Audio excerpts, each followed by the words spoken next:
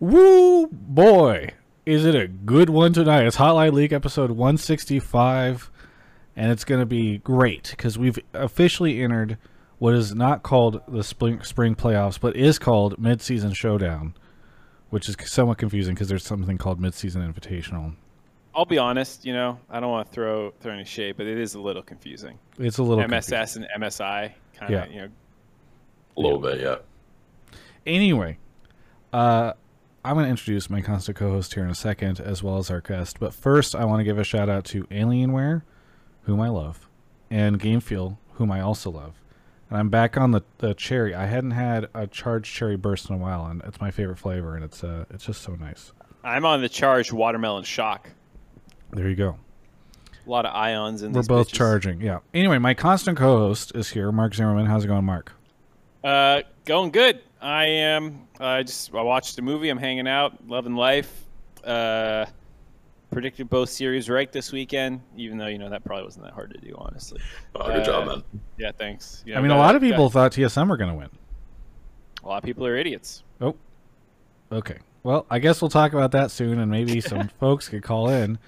Next, we have King of Nepotism himself, Anero. How's it going, Anero? Going good, man. How about you? Very good. You are in a very fancy setup, and I just want to say I appreciate it. It looks really good. Thanks, man. Made it myself. How all mine. You quilted or you knitted the Yeah. backdrop for you? Yeah, I Did you harvest the materials as well, or did you buy those at market? It's Valheim or what, man? Yeah, I just went out, harvested a little bit, spent hours at it. Yeah. Hours. Anyway, how you been, Anero? I've been all right. It's been a while since I've been on here. Yes. Like a whole new team now, but I've been all right. How? Life's not bad. So what is going on with you right now? Are you guys just all on a break? Because obviously, unfortunately, the team didn't make MSS, or is that or you guys have work that you have to do? I'm on like a 1 week break right now. Started up, was it like Tuesday? After everything was done. Then I'm back. I'm gonna be doing work with Academy and the other guys for a little bit. Not really like a full break really at all. Not for, You not chose for me and the coaches. to come on here with your 1 week off. And Travis asked me if I wanted to. I was like, sure, man.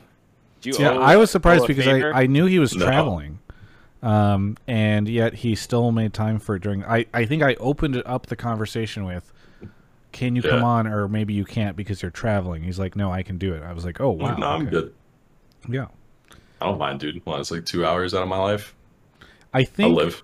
I also want I'll to be say, fine. I think I asked you before the drama started, or at least I might have asked you, like when it I had don't know. just started. because the but drama started. It was not. It was not because of, is what my point is. Oh, of so. course. When Travis sees anyone get mentioned on Twitter, immediately. in their DMs. Into Do you the want to DMs. talk about it on Hotline League? Do you Yeah. call? Would you like to call me? Yes. Well, Do you want to do an interview Bro. about it, maybe? I cover the space, I'm just Jesus. doing my job. This is what I do. We all have to do our Yeah. jobs. I forgot to do this last week, and so I'm going to do it again this week. It has been, I want to say 7 weeks since I reached out to Riot, and they refused to comment on the import rule conversation. So we're just keeping the count going. I apologize that I missed last week, but we'll keep it going. Nice. Anyway, other than that, nobody ever asked me how my week has been, so I'm just going to say it's been pretty okay. Not great, not terrible. And right now, Kobe is ordering me dinner, which I will eat to the side of the camera, much to Mark's chagrin. And it's gonna be a great show. You wonder why no one asks you how your week has been? You literally just said nothing happened and you ordered food. So Yep. why we don't ask you how your week I've been has playing been? a lot of Legends of Runeterra again because the new expansion came out, and I really enjoy it. I got an emulator for Game Boy Advance. I'm playing Final Fantasy Tactics Advance, and I also had this jank. I think I told you before, Charlie. I had this jank program that I used to make real songs into 8-bit versions, and I've been listening to those while I played. Listen to. I don't some think you did tell me this. My Chemical Romance, the 8-bit version. Wait, how long? When would you have told me this? Because I don't remember this at all. I've been doing it for years. I have this slowly growing collection of 8-bit tunes. chip tunes or whatever they're called. I don't know. Wow. Okay. Well, Maybe I'll stream it one time so you can understand what the fuck I'm talking about. and Arrow, are you playing anything? Yeah. Not really. No. Okay. If I'm gonna like play anything, I think I'm just playing League. I played Valheim for a little bit, but Yeah, I haven't really touched it much since. Too I have much running? played a lot of Valheim. Kelby and Julie, who are in the chat, both of them have been pushing me to play more Valheim than I think I normally want to. Like I have to because I It's a have the fun game. server. It's pretty fun. I have the server, and so they need me to turn it on so that we can accomplish the things. I enjoy it a lot, but they want to play for like these 8-hour marathon sessions on the weekends, and so I'll just have it on while I'm watching the Yeah. games, and they'll be doing stuff. And Well, I was gonna say, don't you have enough computers? You can just make one like the dedicated server. I don't know. Yeah, I don't know the what would go into making a dedicated server. Turn your computer on, never turn it off, run the program. I guess theoretically I could run it on the Alienware behind me, but Alienware behind me. Nice. well, it's As opposed to the Alienware in my closet or the Alienware in front of me. There's the one that I'm You just using got right the now PC is in behind front of me. me. I like the branding. It's but pretty we good. have an editing one behind me. Well, I can check sadly- my Alienware in my living room, as opposed to the Alienware I'm on right now. So just saying, like, you got to go get in your car. Like, yeah, so I got to go get in my Ford Fiesta. So interesting.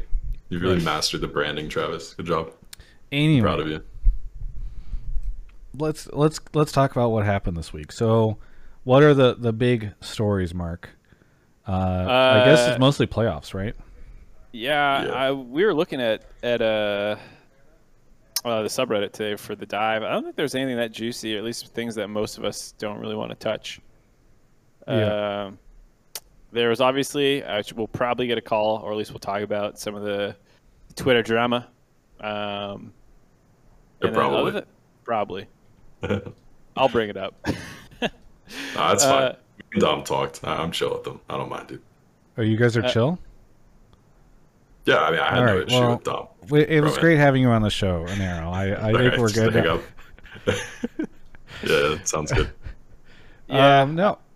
Epic Skillshot became an official VOD distributor for the LCS. Probably not much of a call that needs to be done, but I just want to say shout out to Riot for doing something like that. It feels very community driven. Oh, I will also say thank you to Riot because last week I made a passive aggressive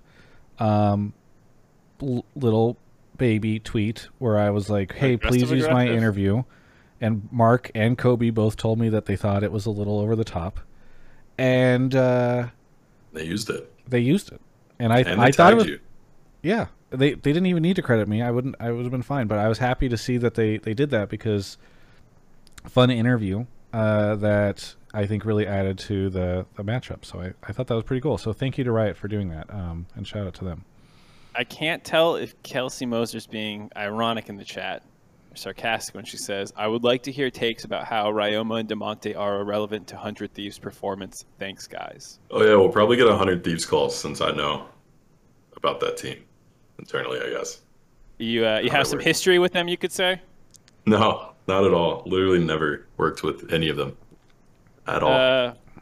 Yeah, I think that'll probably be the big topics. I mean, obviously, we'll talk Yeah. about C9 and TL winning, but I think given that they were expected to be 1-2 in the scene anyways, I would expect that there is more conversation around the teams that lost, as well as the matchups that are actually happening this weekend, because those two teams are off. For Are another we week, so- okay? I want to ask you guys a question. And Mark, I know like your job is to hype up the matches, but like, I have a hard time getting excited about the matches this weekend because it would be a shocker if TSM loses to EG. I think most people would. I think all the analysts and everybody are going to predict TSM, and then the Dig 100 Thieves match, like, it's mildly interesting, but nobody I think really expects that team to then like make a long run. So it's tough for me because it's like I looked at the schedule and I'm like, wow, we don't have TL and C9 until April. It feels like it's so long. I mean, before we get, like, it's 2 weeks, but you made it sound like it's April, like months away. I think I'm excited for the games this weekend. I think there's a realistic chance for EG to upset. More realistic of a chance. I would still say TSM is probably a pretty big favorite, but it's a more realistic chance of an upset than 100 Thieves over C9 this weekend. I thought that series was fucking boring. Yeah. being honest. I mean, it was. So I think that one's a closer matchup. And then I think, again, while 100 Thieves should be I think they're a favorite over Dignitas.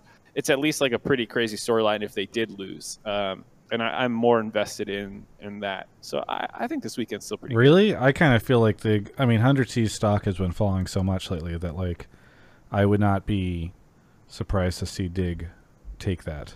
Right, but I'm saying that would be interesting to me. Oh. I'd be like, oh my God, like, because it is falling. But like, if they go out in 5th, 6th place with this roster that's supposed to be like challenging at the top, I think that's a pretty big story.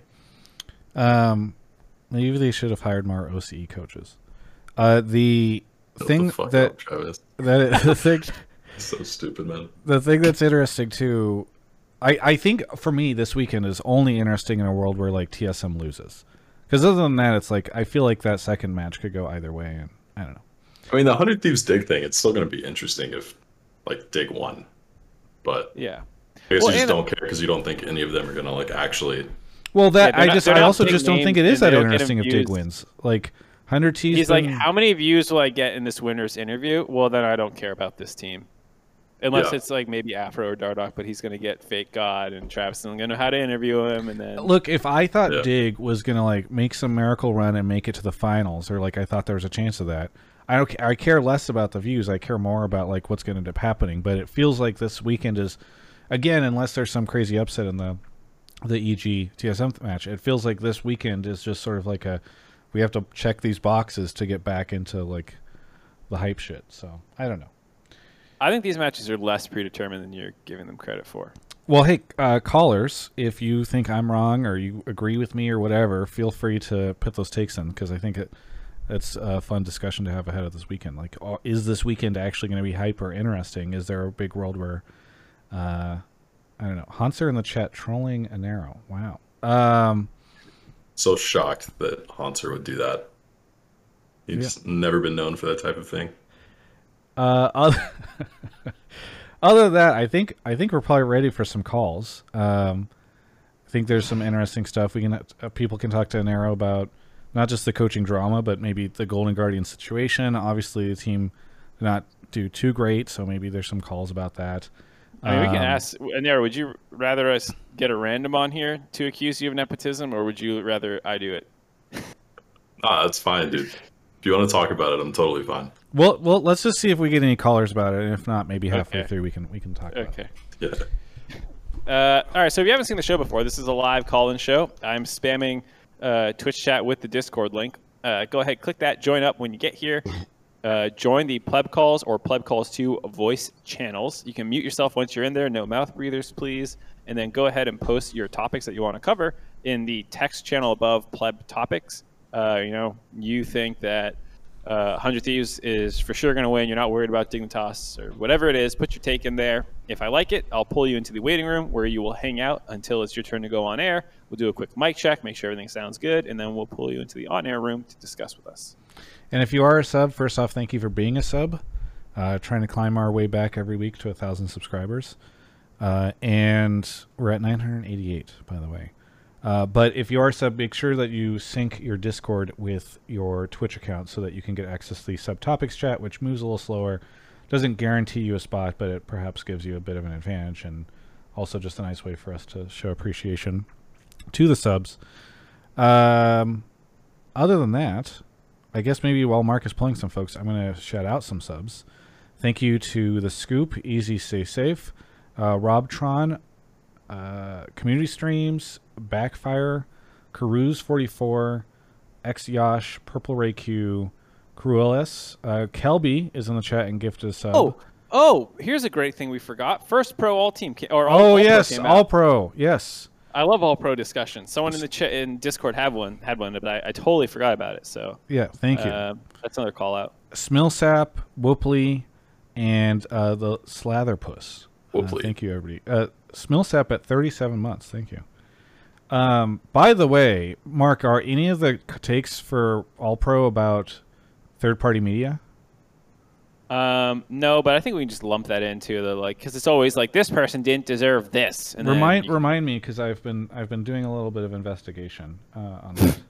a little bit of googling. No. I actually If did. you don't have to grow and change your facial hair and your look to do your investigation, you're not investigating. You're No, researching. it was. I ran the numbers on what the first pro team would have been. Actually, I didn't run it. I worked with some people, including Tim and somebody to run it. But we ran the numbers on what the first all pro would look like without third party media. Spoilers. There's some changes. Just because in I don't know if you guys ever noticed this, but in the Reddit threads around all pro, there's always people complaining about third party media. I kind of get it because sometimes you just see people that Jose Dioto, number 1. Yeah, like it's just kind of a meme. It's just what it is, you know. And so I get it. Like they tend to vote in perhaps a more haphazard way than some of the other folks, but I think it's interesting to talk about what the implications of that can be. So, anyway, where are we? I'm gonna go get a caller. Is that what I'm gonna do? Okay, let's do it. A bunch of people are currently in the waiting room muted. I would appreciate some of the people. Unmute if you're in the waiting room. You knew. Or not undeafen, I should say. You can be muted. Undeafen. Okay, Mark is grabbing somebody. Thank you, Eugene, for the 9 months. Really appreciate it. And yeah, it was Tim and Jordan who helped me with that. Looks like our first caller is here. Tulip Queen. Tulip Queen, where are you calling from? Des Moines, Iowa. That's not the voice I expected. Yeah, no, I was not going to say it. Anyway, so Tulip, what do you want to talk about on the show? Tulip? Just want to... Oh, sorry. I had it on... Okay. Want to talk about EG beating TSM this weekend. Think Impact playoff buff is just going to be huge.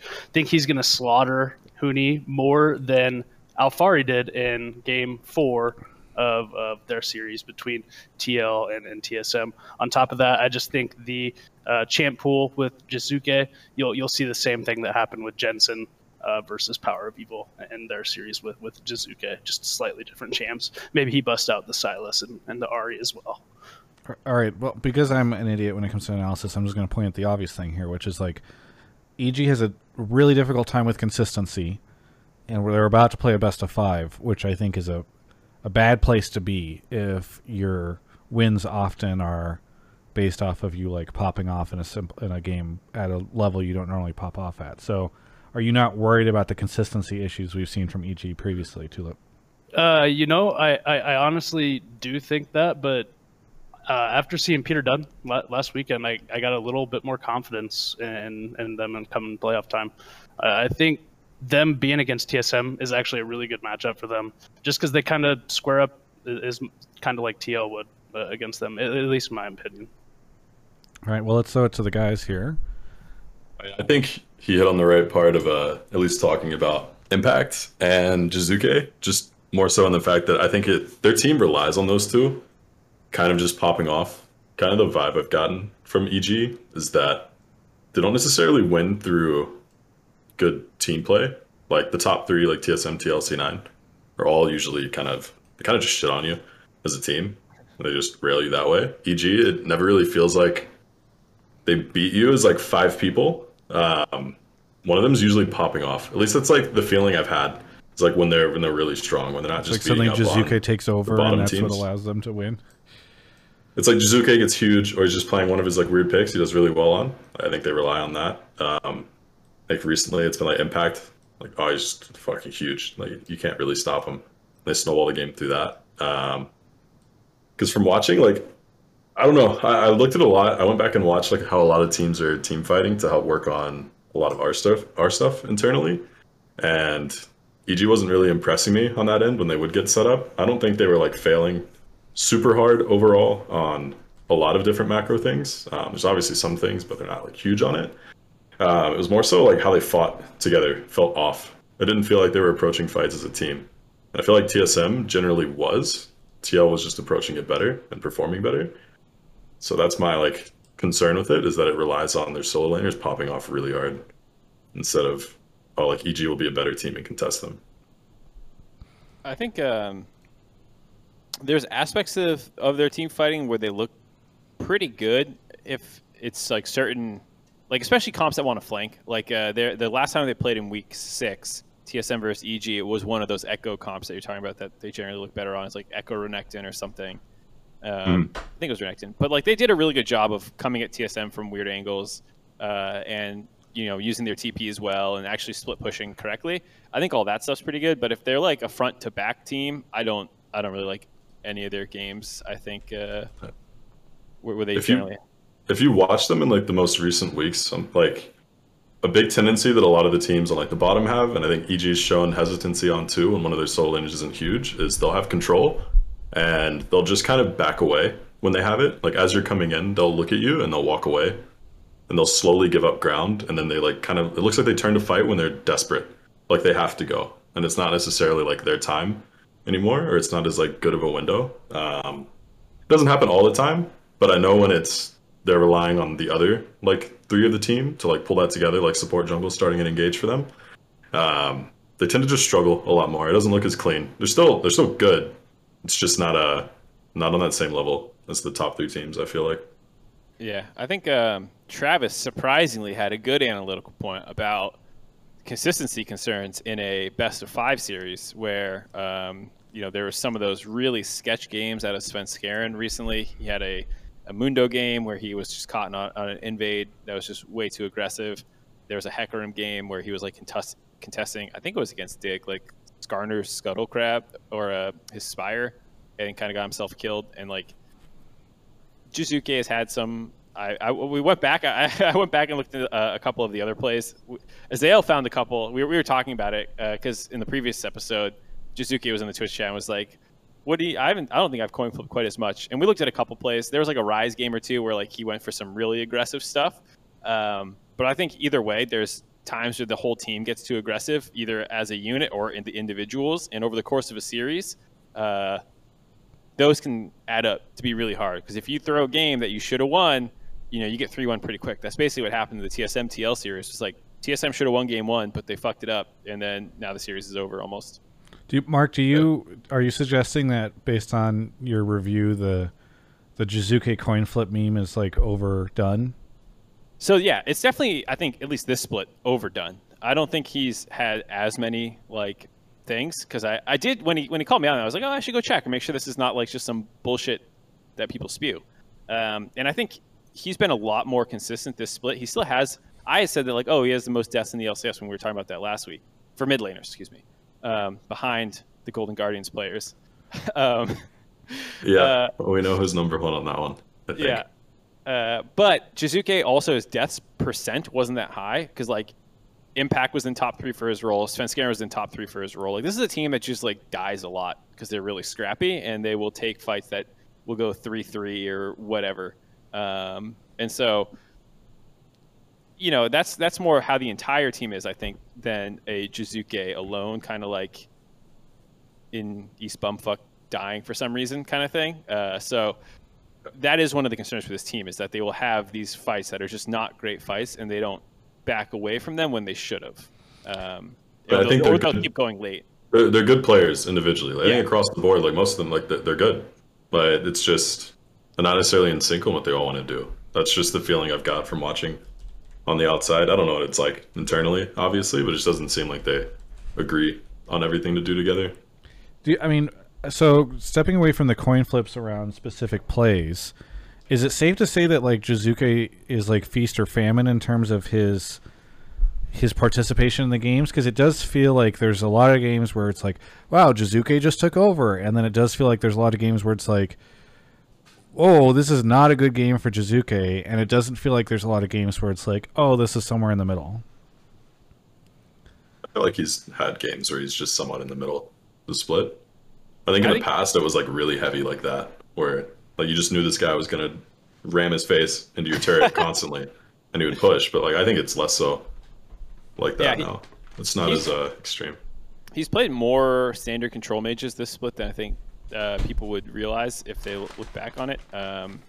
He's played 5 Orianna games, 3 Azir, so that's 8 of your 18 games on standard control mages, and then the rest are kind of a little bit more all over the place. So he definitely is not like PoE who only plays those like the 4 standard control mages, but in those control mage games, I think he's been good, but they just are not the kind of champions that you can like. Oriana's never going to be like, oh my god, what was that Oriana thinking? Because it's like, well, I pressed shockwave when I hopefully hit 3 people. I mean, I think regardless of, even if people feel like he's kind of the coin flip narrative for them, what he brings with the fact that he does have those like weird picks he'll pop off on and like actually carry their team through is a lot. Just being able to do that and have that threat is it's pretty important. It's similar to like when 100 Thieves at the beginning were winning. It's like you would kind of just ban TF versus them always. It's just like annoying that that was something you had to deal with because they would perform really well on it. So you have to think about the same with him, and that provides a lot for their team. You're gonna play, most people would blind. I was gonna say, like for example, most people would blind Syndra in the current meta and basically not really have to give a shit about counter picks too heavily. I don't think like if you get against Yasuke, he'll play Echo into it, and it's gonna be really annoying for you the whole game because your Syndra doesn't want to match him in side lanes and stuff. And I don't think that many people have assassin split push counter picks prepared for your pretty standard control mage. What do you think of my prediction that the series will go to 4 or 5 games? Each game will look one-sided, and TSM will probably end up winning in the long run. Because it feels like, having watched a lot of these EG games over the course of the split, it doesn't feel like there's going to be like, wow, this is neck and neck, and like we're 35 minutes in, and gold is just like within 1,000 gold of each other, and they're trading objectives all the time. It feels like we're just going to see a one-sided match, and then a one-sided match, and then a one-sided match, and then I don't know, whatever will end up happens in the next, in game 4 or 5. I can see it. I can see it happening. I think more so I would be on the side of I think it'll go to like 4, 5 games, possibly. Because I think there is a chance for, like I said, Impact and Jizuke to kind of just carry through it. Because the rest of their team is just solid on their own. Like, definitely Ignar never really going to like lose you the game early on at all. Mark, I thought you They're always smiled pretty because good. I thought you liked my take, but now I'm realizing you got distracted by something. Well, I'm doing my job of reading Twitch chat and stuff like that. Okay. Discord to pull people.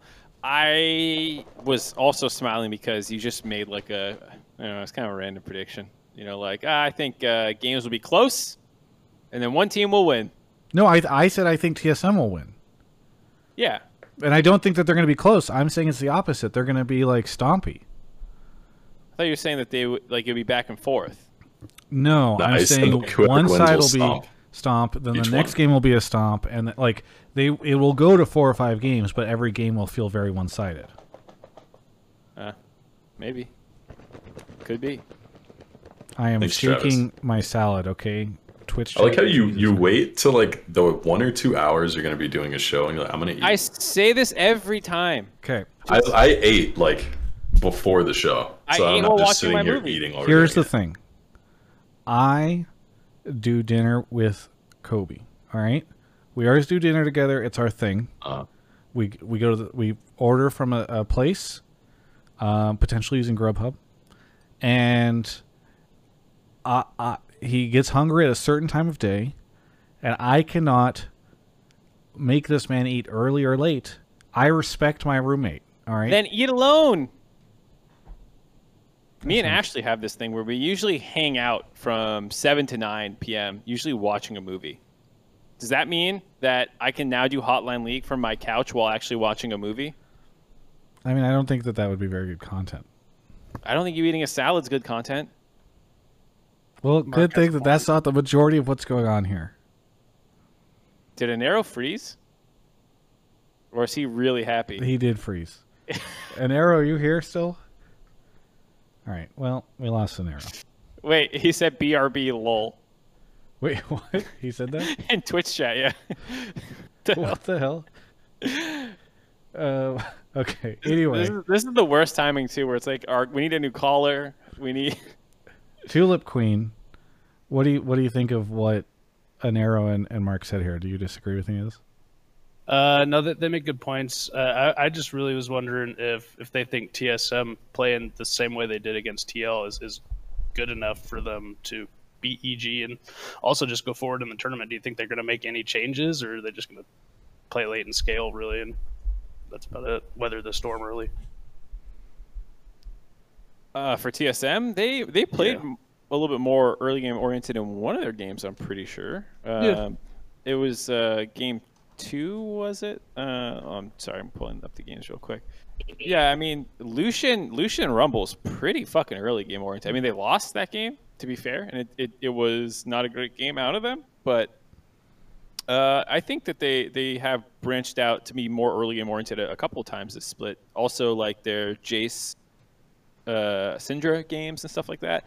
I think they have that play style in their back pocket. I don't think it's their best play style, and they'd rather play, like you said, a little bit more reactive and scaling focus. But I don't think that they're opposed to trying a couple of things out if they need to. I just noticed earlier, Anero said you ever unplug your PC by accident. So I guess that's what happened, is he unplugged his PC by accident. And they went for like the quick pivot on his phone to Twitch chat to say probably, BRB lol. Yeah. Well, Tulip, I appreciate the call. Is there anything you want to say before we move on to our next caller? Yeah. I'm a long-time lurker, first-time caller. Just got some Game Fuel off their website. Really quick and easy shipping. Use Travis's code. Just appreciate you guys and all the stuff you do. What flavor did you get? Variety pack. The blue and the red are the best, though. Yeah, I prefer the red a lot over the blue. They did like a poll recently on their Twitter about which one was best, and I think red lost out to blue, and I was very salty because I was going to rig. I didn't know. I was unsure if this was going to get me in trouble, but I was planning on quote tweeting and rigging it to get people to vote for Cherry Burst over Berry Blast, and then I just missed like the window to do it. I don't know if they would have been annoyed by me doing that, so perhaps I should have. It's a good thing I dodged it. But anyway, thank you so much, Tulip, for the shout out. I really appreciate it. Thanks for the call. Thank you. Have a good one. Have a good one. Are we waiting for Anero? I mean, I think we should just move on because. I mean, I'm here. Oh, he's back. I'm just fixing my camera. Okay. Oh. Okay. I was there for a little bit. Okay. It's just. He just I like how we're talking about him. He just bursts back in and is like, "Hello, here I am." Say one thing for Anero. I just fixed it. Say he has a flair for the dramatics. Yeah. Are you reading? Okay, you left. All right. We are back. Let's see. Shout out to Kelby for gifting a sub. TJ Mackey, Charlo61, X Adam X. It's my birthday, says X Adam X. Happy birthday, X Adam. Thank you for the sub on your birthday. Ghost Han for 13 months, EO120, Omega Diamond Zinc, and Lord Goof. We're joined right now by JNT, who is one of the hosts of the podcast, which name I forget. What is it called again? The Clown Fiesta Podcast. Clown Fiesta Podcast, that's right. Where are you calling from? San Antonio, Texas. San Antonio, Texas. You're a little quiet. I've turned you up to 200%. I don't know if you can get your mic closer, but... I will speak louder. Okay, thank you. What do you want to talk about on the show? Well, I was calling with regards to the All-Pro voting, but mainly because I didn't think that Perkz actually deserved to be first-team All-Pro, and I really thought that he should have been third behind Power of Evil #1 and Jensen #2. And just as a little side note, I also thought that Aframood more deserved to be #3 over Sword Art. And my main kind of concerns with the voting is the way that it all panned out. It kind of seemed like people tended to value pop-offs over consistency, which I think in terms of, all-pro voting, which you're supposed to pick the best players from the split, it should be kind of viewed as the opposite, where I think consistency should be valued over pop-off. I think if you specifically look at Perkz versus Jensen and Power of Evil, both Power of Evil and Jensen were more consistent over the entirety of the split, kind of just having great splits in general, whereas Perkz, he had those really high highs with that Tristana game, and he had some really pop-off plays throughout the season, that Aurelia game that he had against Dignitas, I think it was. But in the same sense, Perkz also kind of had a lot of int moments in the split, where even in that same Aurelia game kind of ended up dying a bunch, and throughout the entirety of the split got caught out in the side lanes a bunch, but that's mainly it. If your philosophy is true, wouldn't Jizuke have been in the top 3? Well, me and Blue Jay, we had our own all-pro voting predictions, and we both considered Jizuke #3 along with Perkz. I guess I'm just saying if you think that people valued these pop-off moments and did not value or did not look to like the mistakes and errors that they made, Jizuke would have been like a perfect example of that because he has high highs and low lows. Yeah, I think, you can follow the same logic with that as Perks. I think Perks is just better than Jizuke and had a better split than Jizuke, like following that logic. But like I said, the way that I went with it is I kind of put consistency over pop-off. And, if it was the other way around, I probably would have had Perks 1, Jizuke 2, then Power Evil 3 or something like that. I think a lot of people also... Oh, sorry, go ahead, Travis. I was just going to say, just as an aside, so there's a lot of people that always complain, I talked about this earlier in the show, about third-party media voting. The first pro team would have been exactly the same, Alfari, Blabber, Zvan, and CoreJJ, except Power of Evil would have been in over Perks if you did not have third-party media voting, which I thought is an interesting thing. So go ahead, Anara. I was going to say, I think people also vote on this, at least from like the team side, on what these people kind of provide internally to the team that might get missed. So it can kind of be hard to just like discount that part of things when you know a bit about how like these players work internally for their team or how much they provide. And the consistency aspect of things, like I can get like wanting to vote more so on that. And I think a lot of people do generally focus on it, but I don't know. I think the media side of things, those people are always going to like heavily favor like pop-off moments because they remember it.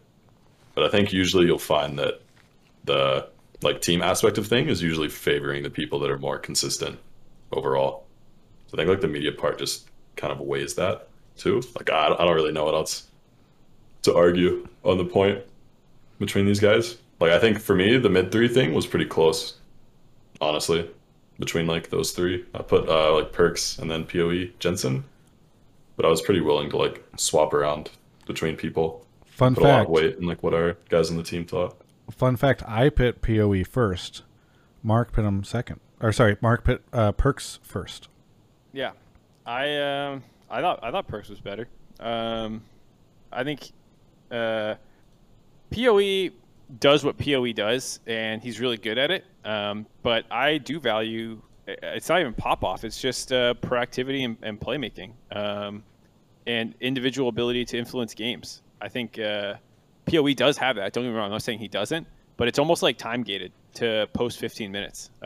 He rarely does a ton pre 15 minutes, and it is partially a symptom of the champions that he's playing. Of course, like you're playing Azir, you're playing Orianna, and whatnot, but he played Syndra a number of games. It's not like Syndra is this champion that's incapable of making things happen, and didn't have any incredible performances. I mean, the one that jumps out the most is like the one where it's actually tactical, just not respecting Syndra and dying on Tristan a bunch of times. And this is not a shot at PoE. I'm just obviously arguing the worst parts of him right now because I'm putting my position for Perks. I don't think he did more to win games for TSM, you could argue, than PoE did. PoE had a wider range champions that he was actually able to pivot or play quite well. He made a lot of plays in the mid to early game. He could 1-3-1. He did a lot of things for his team that I don't think PoE did. And I think PoE was really fucking consistent, to your point. Like there's almost no games I can point to into moments like you're talking about. But at the same time, I can be like, well, point me to a moment where he won his team the game or made a huge play in the first 15 minutes. And there's really not that many. JNT, you disagree with Mark. Yeah, I mean, yeah, you are correct in the fact that there wasn't necessarily like a singular moment, or you can't point to any specific instance where Power of Evil like straight up won the game for his team. But like you also said, he kind of plays his own unique play style where, yes, maybe he doesn't do a whole lot in terms of proactivity in the early game and kind of just plays for himself in the first 15 minutes, with great laning. Always is usually around 10 CS a minute. But, I would argue that past 15 minutes, he does do a lot for his team in terms of his role and his job, once he is like that late game control mage. Because I would also point to it, it's like TSM like plays towards that kind of style. It's not like that TSM is a super early game active team and, Power of Evil, he's just doing his thing sitting in the mid lane farming. TSM is quite often, scaling up for late game. And I think Power of Evil does that job of late game team fighting and damage output the best out of all those mid laners. Yeah, and I mean the same way that you talk about, the roles that they play. Like he is playing Azir Orianna almost like the majority of his games, whereas other people are playing Yone and things that aren't going to have fat deeps in team fights and stuff like that. And even then, like Jizuke had more DPM, you could argue, and stuff like that.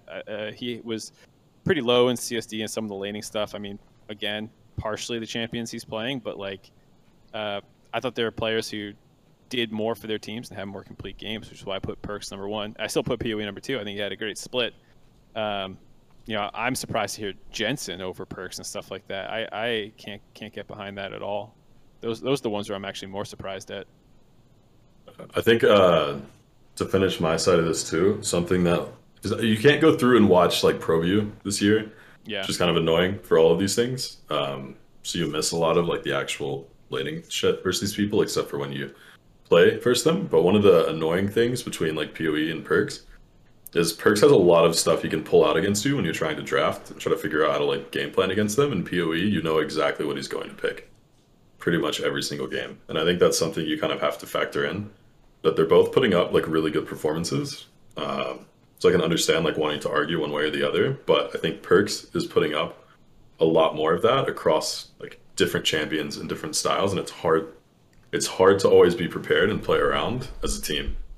He's more like flexible to like counter what your team is doing and isn't necessarily just playing like his same way every single game, which can be really, really annoying to deal with. And I think that's a big factor you have to consider. Yeah. That's what I considered for like putting him first overall. Like I said, everything else. You had another take, JNT, which you felt, it sounds like you thought Afro got snubbed. Yeah, it kind of just like a quick aside.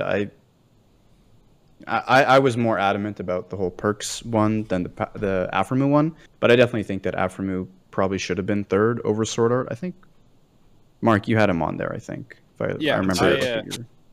I thought Sword Art, the argument that I make was the Sword Art one is that I think Sword Art is better than Afro and maybe ended the split playing better than Afro. But when I talk about these things, I often talk about performance. Sword Art's beginning to the split was really rough, and not just like he's not playing that well and not making big plays. Like he was running it a little bit and mechanically missing things all over the place, starting off dives that were never going to work, and really struggling. And TSM turned it around as a team, and they're really good. And like if you ask me who I want as my support, I'm probably picking Sword Art over Afro. But when I look at the 18 games that they played, Afro did not have turbo in moments, like a whole stretch of them at least. I'm sure he made some bad plays. Everyone has struggles and stuff like that. But there was quite a few early on the split and quite a stretch out of Sword Art before he turned it around. And they used Shen and some Pantheon globals, and then he kind of got his feet under him, it seemed like. And then after that had been great. And so I think Sword Art is really good, and in summer could easily take top 3, but I didn't feel like his beginning was strong enough compared to other people. Yeah, I agree. I followed the same logic. I definitely think that Aphromoo was just better over the whole split, but Sword Art definitely had a great end to his split. I could see the argument for it. I think for me, like the first 2 supports are pretty straightforward for it. But at least the same thing that got me to vote for Dardoch for third jungle, even though I didn't necessarily think he was the third best jungler, was just like what he provides to the team. And I felt like you could probably argue that for Afro too. I think like Dig has really relied on like their support jungle kind of carrying them through everything, like getting them started, like getting fights going and controlling that team and leading it. So I can see that argument over anyone else, even though I didn't vote that way. Well, and I think it's I think we talked a lot. There's been a lot of discussion for the people that did vote in this about how difficult it was to vote this split. It feels like in a lot of positions it was far more difficult than normal. Sometimes there'd be like a standout person, like obviously Alphari won every single vote that he could, I think, except for from Huni.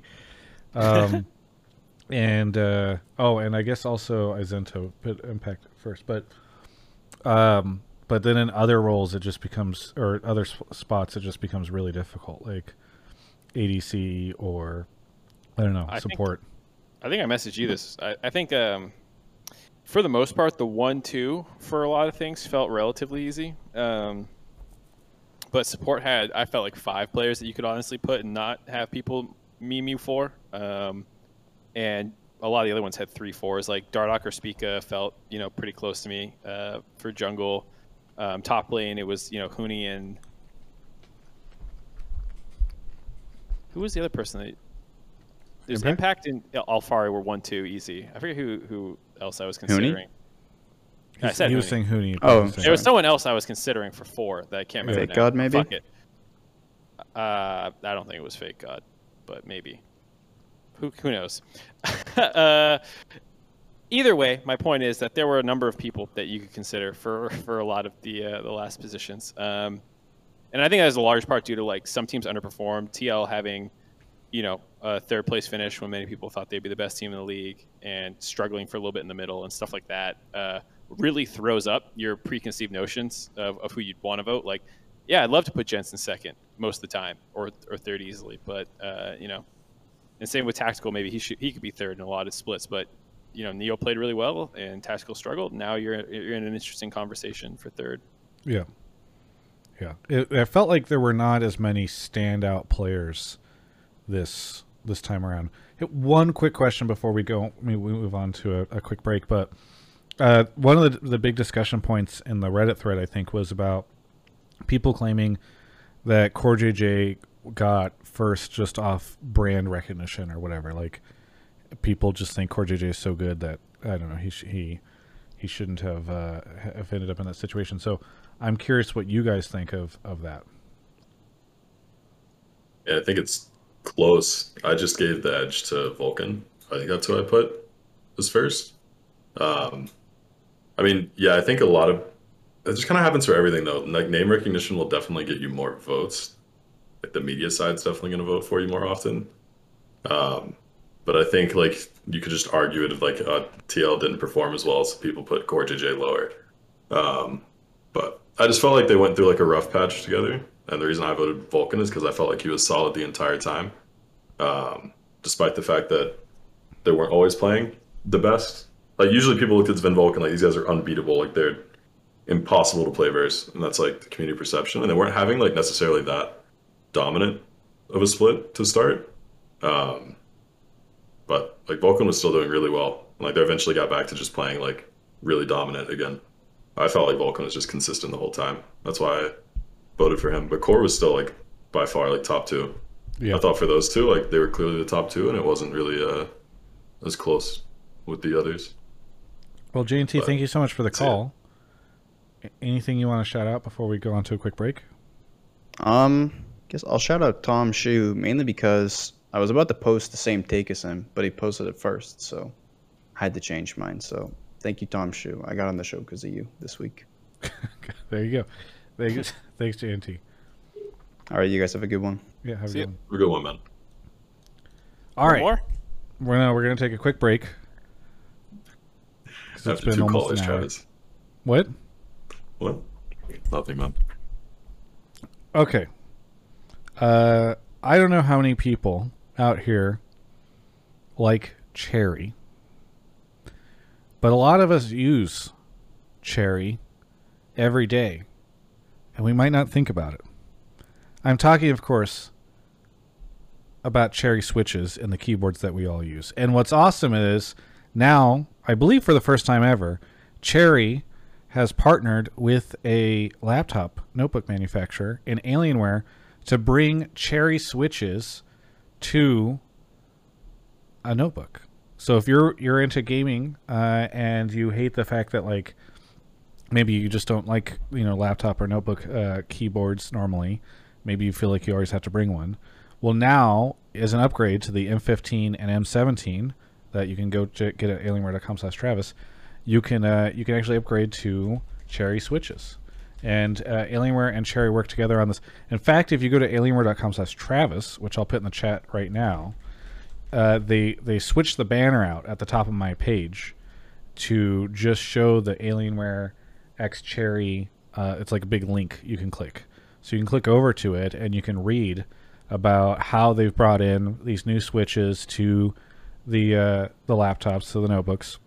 and how they co-developed it, and you can sort of see the way that the Switch works and learn all about this. So it's pretty cool now that you can get this type of thing in a notebook. Again, first time to my understanding that this has been available in a notebook in a gaming laptop, and awesome that Alienware was able to do this with Cherry MX. So now you can get a mechanical keyboard with an Alienware computer, and bring it with you everywhere. Not have to pack an extra keyboard in there. Anyway, thank you so much to Alienware for sponsoring us. Alienware.com/Travis. And be sure, by the way, if you do get that laptop, use Travis 10 off, and then you can help offset maybe a little bit of the upgrade cost of getting the nicer keyboard on there. Thank you to Alienware. Nice, Travis. Thanks. Good I pitch. appreciate it. An arrow. I appreciate it. How's it going? I see Brian Kibler in the chat. What is Miss Brian. what's going on? Brian Kibler. Yeah. Brandon Kibler is in the chat right now. A big Yu-Gi-Oh professional from back in the day. Currently plays professional Elder Scroll or Gwent. He's a professional Gwent competitor at the moment. Who is Kibler? Brandon Kibler, I believe is his name, Mark. Bonelli is here. Bonelli, where are you calling from? Springfield, Illinois. Springfield, Welcome. Illinois. What do you want to talk about on the show? I want to talk about how 100 Thieves won't win this weekend against Dignitas, and that the expectations that were put on them at the beginning of like the spring split, not lock-in, were too high. Okay. Do you want to elaborate a little bit on that take? and Yeah, sort of break it yeah. down? So like, obviously they brought over like the main core from Golden Guardians, and I think people thought like their placement in summer was better than like what it actually was, because they still ended up 5th, 6th. And I think that, yes, some days like been like a really good top player for a while, but like I think they just thought that they would do better than they would, and like other teams like C9 and Team Liquid are obviously better, and TSM obviously had better players. So I think it was unrealistic to believe that they would finish top 3, and it kind of showed against C9 on Sunday. Well, Mark, should we throw this one to an arrow first, or do you want to hop in before he gives his sort of inside take? I mean, we have 200 Thieves callers, I think. So, I mean, we can just answer this and see where it goes. I don't think the expectations were too high when they were placed on them. I mean, yes, they finished 5th, 6th in the playoffs, but they beat one of the teams that ended up winning, and then had a full best of 5 against them. So it's conceivable that they were a pretty good team. I would argue they seemed like a decent team. And then people believe that someday was going to be an upgrade over Hanser. Most of them, their own marketing, as far as I can recall, were pretty hyped. You know, no one was like, you know, this is a roster that's just hoping to make Worlds. You know, like they definitely felt like they were billing themselves as a title contender. I think that's how everyone talked about them. So I don't know how that'd be overhyped. People were putting them 3rd or 4th in their power rankings. I mean, also from a cost standpoint. So, by the way, I'm working on getting be able to do the normal thing that I do every spring, where I do the efficiency of the team rosters or whatever. I'm trying to get the information. Have some of it, but regardless, I think if you're 100 Thieves, you went out and you acquired this team from Golden Guardians. 4 of the 5 players. I mean, I guess some of them you didn't acquire because they were like who he was up on contract. But you bring them in, you add in Someday, who you've made this like really long commitment to, and I just can't imagine that this was their expectation for it. Like, this has got to look like failure in terms of what they were able to accomplish. Now, I don't know, maybe they'll make some crazy lower bracket run and we'll all look silly, but I don't know. I think that 100T should be really disappointed in this result. And I think a lot of analysts did honestly believe that, like, here was a chance for a team that was not TSM, TL, or C9 to go pretty far. I mean, obviously we had the FlyQuest last time, but for another team to rise up, and it didn't didn't end up happening, and it felt like they crumbled a lot towards the end too. I don't know, this is more of a Mark or an Arrow thing. Could comment on whether or not they just weren't able to keep up, and other teams got better than them. But like, they certainly didn't feel like they were looking too good by the end, and it's just kind of disappointing given that I think in the beginning they certainly seemed a lot stronger. I mean, they were in the second place position for a lot of the split, right? If I'm recalling. I mean, maybe they were tied with teams for that, but it's just kind of weird. I think the expectation put on them that they'd be a title contender, if anyone said that, that would be kind of an over-exaggeration and way too much hype on it. But I think trying to place that team as like a third, fourth place team in NA was not too far off base of what they could do with the roster they were trying to like have together there. I definitely think that we're going to be limited. And even if we were like on the team with them too, I feel like they would have been limited to a certain point to that, just because of like, I just know the problems that the team has internally that aren't necessarily going to be the easiest to solve with the group that they put together on 100 Thieves. So I knew they were going to be capped a bit, but it was still kind of a disappointment. That sounds like some tea. But it's not really tea. Every team has like stuff internally that's like, it's a big hurdle you have to get over of like what people do together. And the roster change up, like them going over there, like just basically just Sunday being changed out, wasn't really going to fix everything for them. But they still had like weaknesses to their play, and I think a lot of people figured out kind of how to approach it. So I agree. Every team has tea in Arrow, but not everyone can spill other teams' tea like you can spill. I would never do that. I would never spill like any of that like kind of stuff. Like that's fucked up. All right, you can get off. Like how they want to play. This is the only reason we had you. I mean, I think the one thing you can't always talk about is just how they want to play. And I know, like, even though our games were fucking shitfests, when we approached them, like, we had a very clear idea of what we wanted to do with it, where we went for, like, counter-pick bot matchup. We know they really want to play through bot lane. Their team's, like, really heavily focused on that. And we knew that they did not play through mid at all. They did not do anything for their mid laner. This is when they were playing with Damonte. They did nothing with it. So we just played, like, a Lilia Tristana comp. Just fucking shit on mid lane. Like, he can't really play the game. He's not going to get bailed out from anything. And then the idea should be that we were playing like Sivir bottom and the Kaiserel. It's like, cool, their bot lane cannot engage. They can't do anything. They can't force fights on this bottom. We have full mid control. You'll just shut down the team because they really relied on snowballing to get ahead through their bot lane being big, which would enable Closer. Closer would be able to pop off, do his thing. And if that team can't do that, I think they're usually pretty screwed. And I don't think Someday fixes that.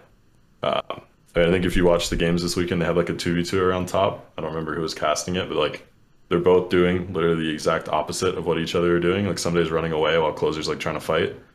And they maybe could have won the fight, but he just left. And then he starts like coming back in when he sees that he's fighting, and it's just like completely disjointed. It doesn't fix like a lot of the problems they have. And they could still be a good team. Like very easily be a good team. And I still think they're like at a good level compared to the rest. But I could see like on the caller's point, like them potentially losing to Dig. Purely because I think Dig is not afraid to fight you. Like, their support jungle I think Aframa and Dardoch are completely in sync on what they want to do. They do not fucking hesitate. They just go in and fight. They go in and fight, and then their rookies follow up and fight with them. They're just ready to go all the time. And I think 100 Thieves, support jungle is not the same. And they'll, like, back off when they get in these situations, and they'll hesitate and wait unless they have a big lead. And that's always been, like, the big struggle I've seen from them that teams have kind of punished. So I could see Dig winning. I hope they don't. Personally, like I hope 100 Thieves win because I want to see like my friends win. But like I could see it potentially happening if they're not more consistent on that. So I can sort of raise a little bit of speculation here around some of the issues that there's a narrative here that I think has gone unnoticed because people don't watch my 100T interviews. But there seems to be this implication or this thought from the community that Papa Smithy or Zix decided unilaterally to swap Damonte out and bring Ryoma in. And if you watch the interviews that I've done, I did one with Ryoma and I did one with Closer. Both of those interviews, it seemed pretty clear that this was not something where like Zix or Papa Smithy were like, we're going to make this decision. this seems like something that the other players wanted. And like Ryoma, I believe lives with FBI, and they're really good friends. I think Spawn has talked about this previously on the show. Like I do not. My impression from the outside, and people can go watch these interviews and draw their own conclusions, right? I'm not using any kind of like secret information here, but my impression has been that at least some of the players did not want to continue to play with Damonte, and they chose to bring Ryoma in instead. They chose to bring in their friends and roommates because of nepotism. Yeah, I don't know if which it's nepotism. just seems to breed within the To be clear, I am not suggesting that, but I am suggesting that like clearly. I am suggesting that it appears as though there was not a great relationship with Damonte, and there was a better relationship with Ryoma, and the team decided that they wanted to play with Ryoma instead of Damonte. Again, people can go look at my interviews and draw their own conclusions around the questions that I ask, but I don't think that it is a situation where like Papa Smithy and Zix unilaterally decided this, and I think the only reason that they are not. Like that these two have just taken the brunt of this stuff is because they don't want to like they'd rather take the heat for a decision that was made by the team. Maybe. I mean, that is kind of your job as coach and manager, no matter what. Like you will take the heat. It's kind of what you do. Like you should. If you don't do that, like you're a piece of shit overall. I don't know internally. I know they were like good friends, but Closer was a big part of like trying to get Damonte on board in the first place, between spring and summer. But it's always hard to say like how that stuff shifts. So it sounds like Closer has a history of not enjoying the mid laner that he's playing with, because it sounded like you're saying between spring and summer he was trying to replace his previous mid laner. It's always the mid laner. I don't know, man. I'm saying like I've been away from them for a while, so I don't really know. But yeah, and I'm not trying to like put you in a spot where you have to like no clue. Yeah, I'm just saying like it. I hope that people look more broadly to this stuff rather than just being like, wow, Papa Smithy, OCE nepotism is putting Ryoma in. I actually think it's perhaps a I think I could thing. definitely say about like how those guys are internally. If they didn't want that change, they would not take that very easily. If they didn't want to play with Ryoma, they would probably let everyone know they didn't want to play with Ryoma. So they probably wanted to play with him. Like they would definitely be pissed about it if they didn't want to. I feel like there's very rarely, and there are some instances, but usually it's not like a player decides, or a coaching staff decides by themselves, like, man, F this player, we think this backup's better, and it's not usually like consulted with the players, and you heavily weigh their input and stuff like that when you're making swaps and substitutions and whatnot. I think it's funny, Papa Smithy showed up in chat, Fudge showed up in chat as soon as you start talking about OCE player, yeah. Yeah, Raz had a good way of putting it. It's Nep-Oshtism. It was pretty good. Nep-Oshtism. What I think one thing that was lost in all of this also was Spawn. Like, Spawn is also an OCE coach. Are we suggesting that OCE coaches are inferior and TL is... I'm just waiting till we have the full Osh team. Papa should hire Nero with his beautiful Australian accent. Not even Australian, though. Yeah, dude, you have the redneck North Carolina. Dude, you have such a thick Australian accent. It went back around to sounding American. You went around the globe a full time. It's just such a thick accent. No, but you could do that. You could do GM Papa Smithy, manager Fasfi, coach. Nice. You pull together maybe Spawn or somebody's head coach or whatever. You bring in those other. We don't have a jungler yet. That's one thing we're missing in the scene. I think. Surenfire. You have Fudge, Surenfire. Yeah. Ryoma, Harry, Lost King, Ayla. What's it called? Isles. You get a full O's team. Yeah, you could bring Raze and Destiny over. It's pretty easy. You just need Sharon and you're good to go. Or Babby, yeah. Yeah, Babbitt and TSMA. Yeah. There you go. Anyways, on to the caller point again. I think it's fair to say that this is probably below 100 Thieves' aspirations when they put the roster together. Even if it's not, it's like an Arrow said, a title contender that's scrapping up there with C9 or TL. At the very least, I think the way the split has gone feels worse than and that's a really good point, by the way. Like, Caller, I know you were saying that suggesting that Hunter T should have been third is a mistake, but like C9, TL, and TSM do not look unbeatable. Like, these teams were one or two games off from like what, 5th and 6th place. Like, it's not like they went and wrecked each other or wrecked everybody and then they were just trading wins with each other. Like, these teams have looked fairly vulnerable, and we've seen a lot of teams take games off of them. So I don't know. I have a hard time feeling as though 100T landed where I think they should have reasonably. Benelli. Just around 4th, pretty much. Benelli. That's really it. We'll have to see. It could be 5th, 6th, depending on if Dig team fights their way to glory.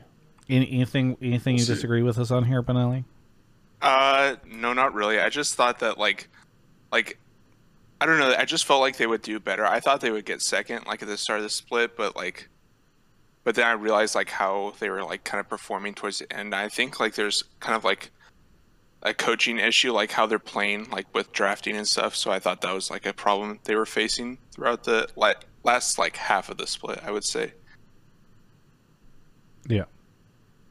Well, we'll see how things go in their lower bracket run. Maybe they'll surprise. Is there anything you want to shout out before we go on to the next caller? Yeah, I want to shout out Doublelift, Medios, and Sneaky for their co-streams. They've been really enjoyable, and I've like really enjoyed watching them. And it's kind of different from like the other co-streamers, and they're actually like fun and like don't flame all the time. Well, I appreciate that. I saw that Doublelift had. I saw Doublelift had 50K viewers this weekend. Riot broadcast in shambles. Why even want? I think they should get rid of the analyst desk. People are just watching co-streams now anyway. Then I can co-stream myself and just earn money that way. Yeah. Honestly, I feel like that's going to happen long term. Do you not get that vibe? I get the vibe that we're going to start using co-stream as like part of the actual stream.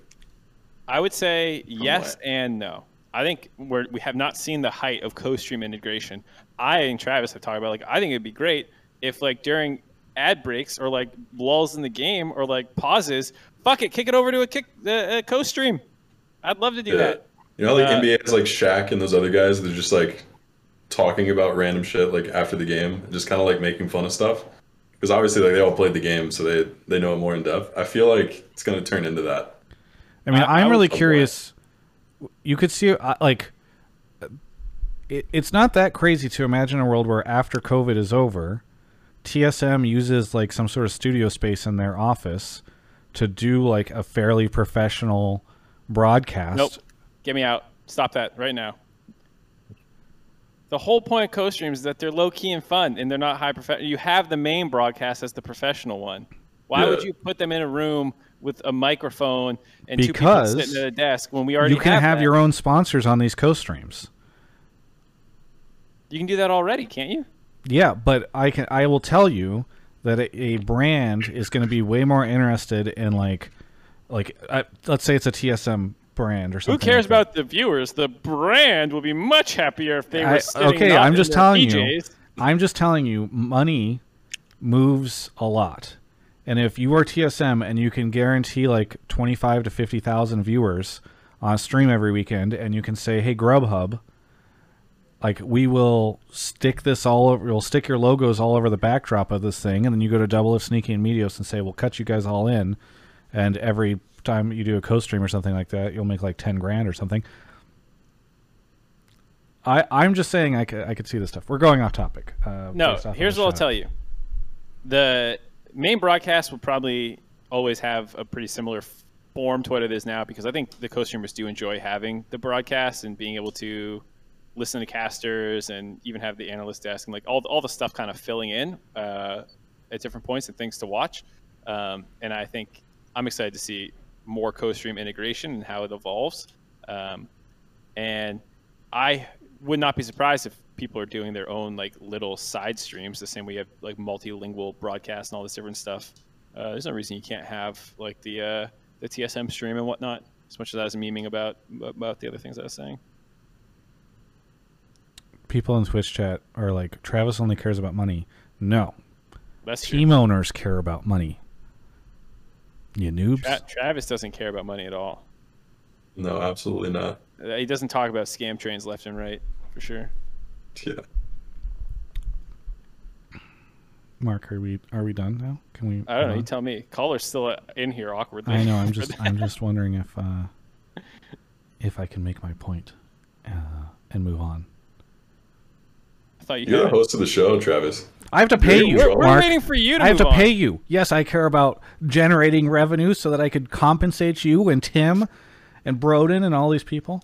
Okay, Bonelli, thanks so much for the call. We really appreciate it. We'll catch you next time. Thanks, Thank man. you guys. Have a Have good a one. good You too. All right. Off Mark goes. Speaking of subs, thank you to Lord Goof. It's Gilchrist for the 5 tier 1 subs. D9 TV for the next 5. Penty for the sub, the prime. Pluto 7443 for 37 months. And Hershey Crisp for 4 months. All right. How are we doing in Twitch chat, guys?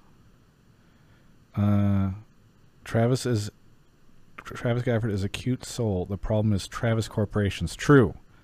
Travis Gafford Industries is what drives me to really figure this stuff out. When are you coming back home, Anero? 28th. Back home on the 28th. Okay. So you're only out there for about a week. Yeah. Yeah. Yeah, I'm not gone for too long. There we go. EO120 is here. EO, where are you calling from? Out in Salt Lake. Salt Lake Utah. City. Oh, Calling Wow, you're right that next to me, man. microphone, Too. Oh, what's up? What's up? I'm in And Salt there- Lake City right now. Anero and EO hanging out. You know who Phoenix else lives in Mormonism. Salt Lake City? Brandon Sanderson. Brian Yes, McClellan. yes, BYU, my man. Yeah. He has that great creative writing lecture series. Yeah. What do you want to talk about on the show, EO? So I wanted to echo over LS's concerns from that face check episode where the I will dominate statement came from. LS had a great concern, and I share it as well as we're trying to figure out what we want to do with the league and with rookie talent from the amateur scene or the collegiate scene. So I kind of wanted to ask Anero, do you believe LS's concerns are justified for players like Niles coming Well, to wait, the hang on, scene sorry. Sorry. Yeah, I'm trying Not to all find of this us out. have watched the face check episode. Yeah, okay, and that okay. specific part. So can you elaborate what this is? So there are certain players' careers where they get fast-tracked too quickly to the pro scene, and not all of them end up like, say, LeBron, who jumped from like high school to the NBA and is now a legend. That's not like even reasonable or normal for anyone. So Niles is not looking like the next Bjergsen of top lane or anything like that. It's LS was trying to elicit this concern that with how bad Golden Guardians has done so far in the season, a lot of players, a lot of young, new rookie players who have not been fully developed into this pro level and are having, just really bad splits on account of just how new they are, how much they need to learn.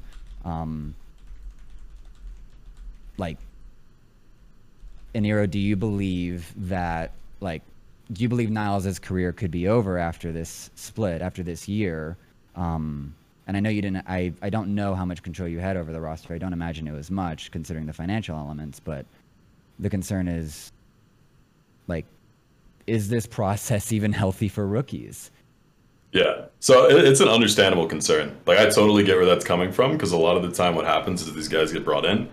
And if you don't look good your first split, you get just fucking kicked. You're kicked and forgotten about, and that's just kept with you your entire career. So I can completely understand where that's coming from. Totally. I think overall it's a rough spot to be into, coming in and having all this pressure and having all these things that you have to get better at and learn. And I know Niles hasn't perfected everything at all yet. He's improving slowly, but it's not necessarily showing on stage. Our last game, we ran into the same things that we had pop up at the start of the year, where it's 2 deaths, 4 minutes into the game.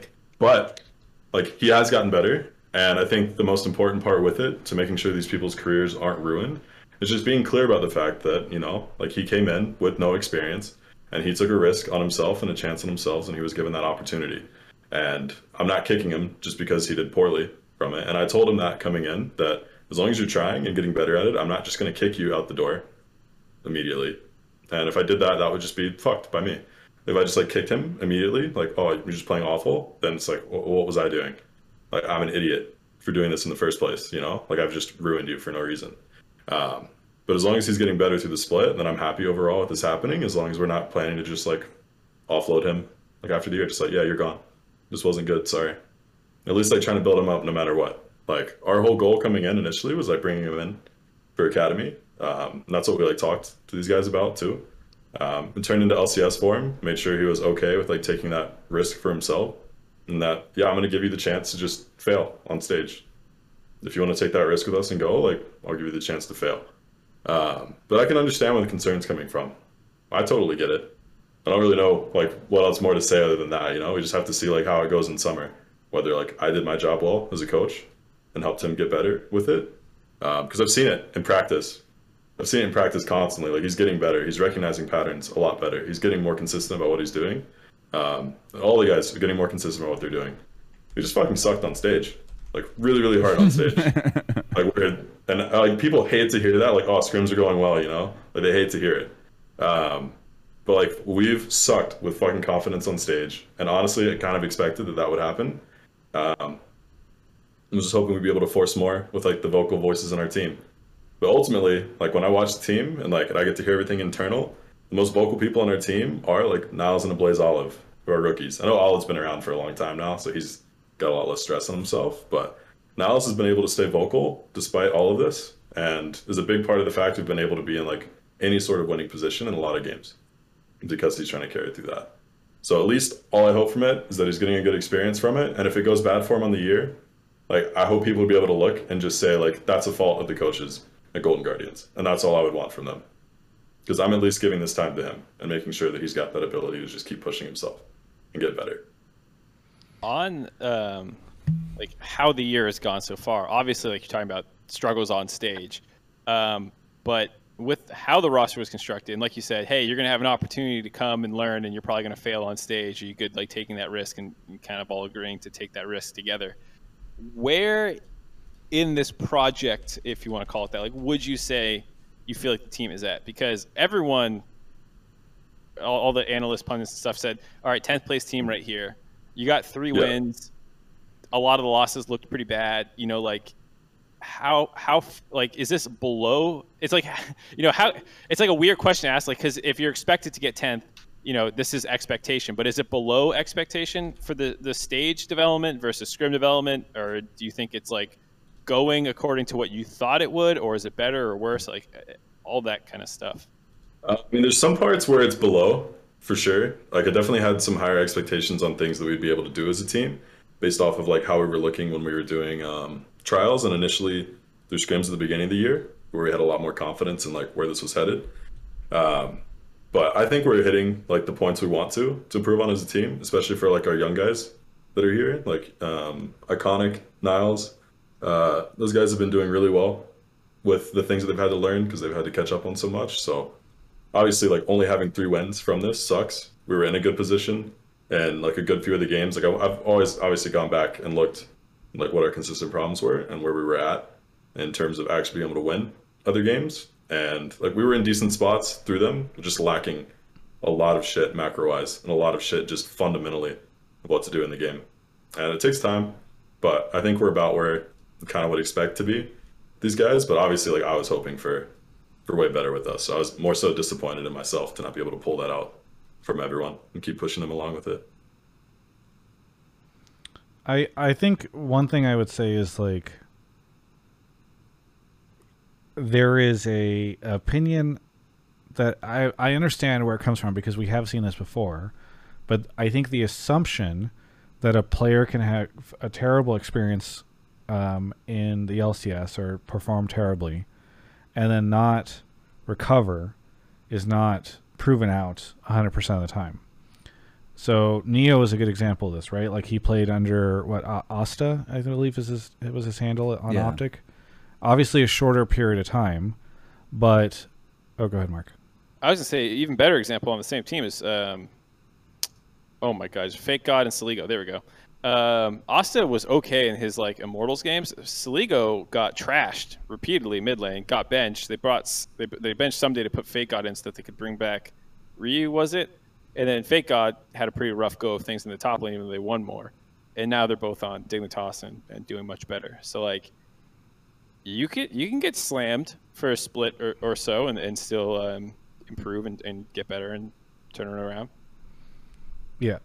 I mean, I think the question of, and I'm not trying to say that the question of like, should Niles have started an academy, like that, I think that's a fair question or a fair question, and like, and Arrow's not in the position. Academy, it would be smoother for him. Right. Of course, like 100%, it would be smoother for him. That's just how it works. Like you get time to get used to things and learn a lot more. Because in collegiate, like you're not gonna catch up on a lot of that stuff. But unfortunately, in academy, you're gonna miss out on a lot of shit too. Because academy's also pretty rough. Yeah. Mark, let me ask you this, because if I ask an Arrow, it's kind of an awkward question for him. But you know, one thing I've thought about with this is like, okay, if you're Golden Guardians, you have this small budget. It's interesting because I'm like, who are they supposed to run with that small budget? Especially if you know that you're not going to Worlds this year, essentially. No offense, an Arrow. You know, like I offended Travis. I think that there is it's like interesting because I think a lot of fans would be like, oh well, you should run like Hanser or somebody like that. But I don't think it's that absurd to suggest like running rookie players is a bad idea. I don't know. I'm curious what you think of this, Mark.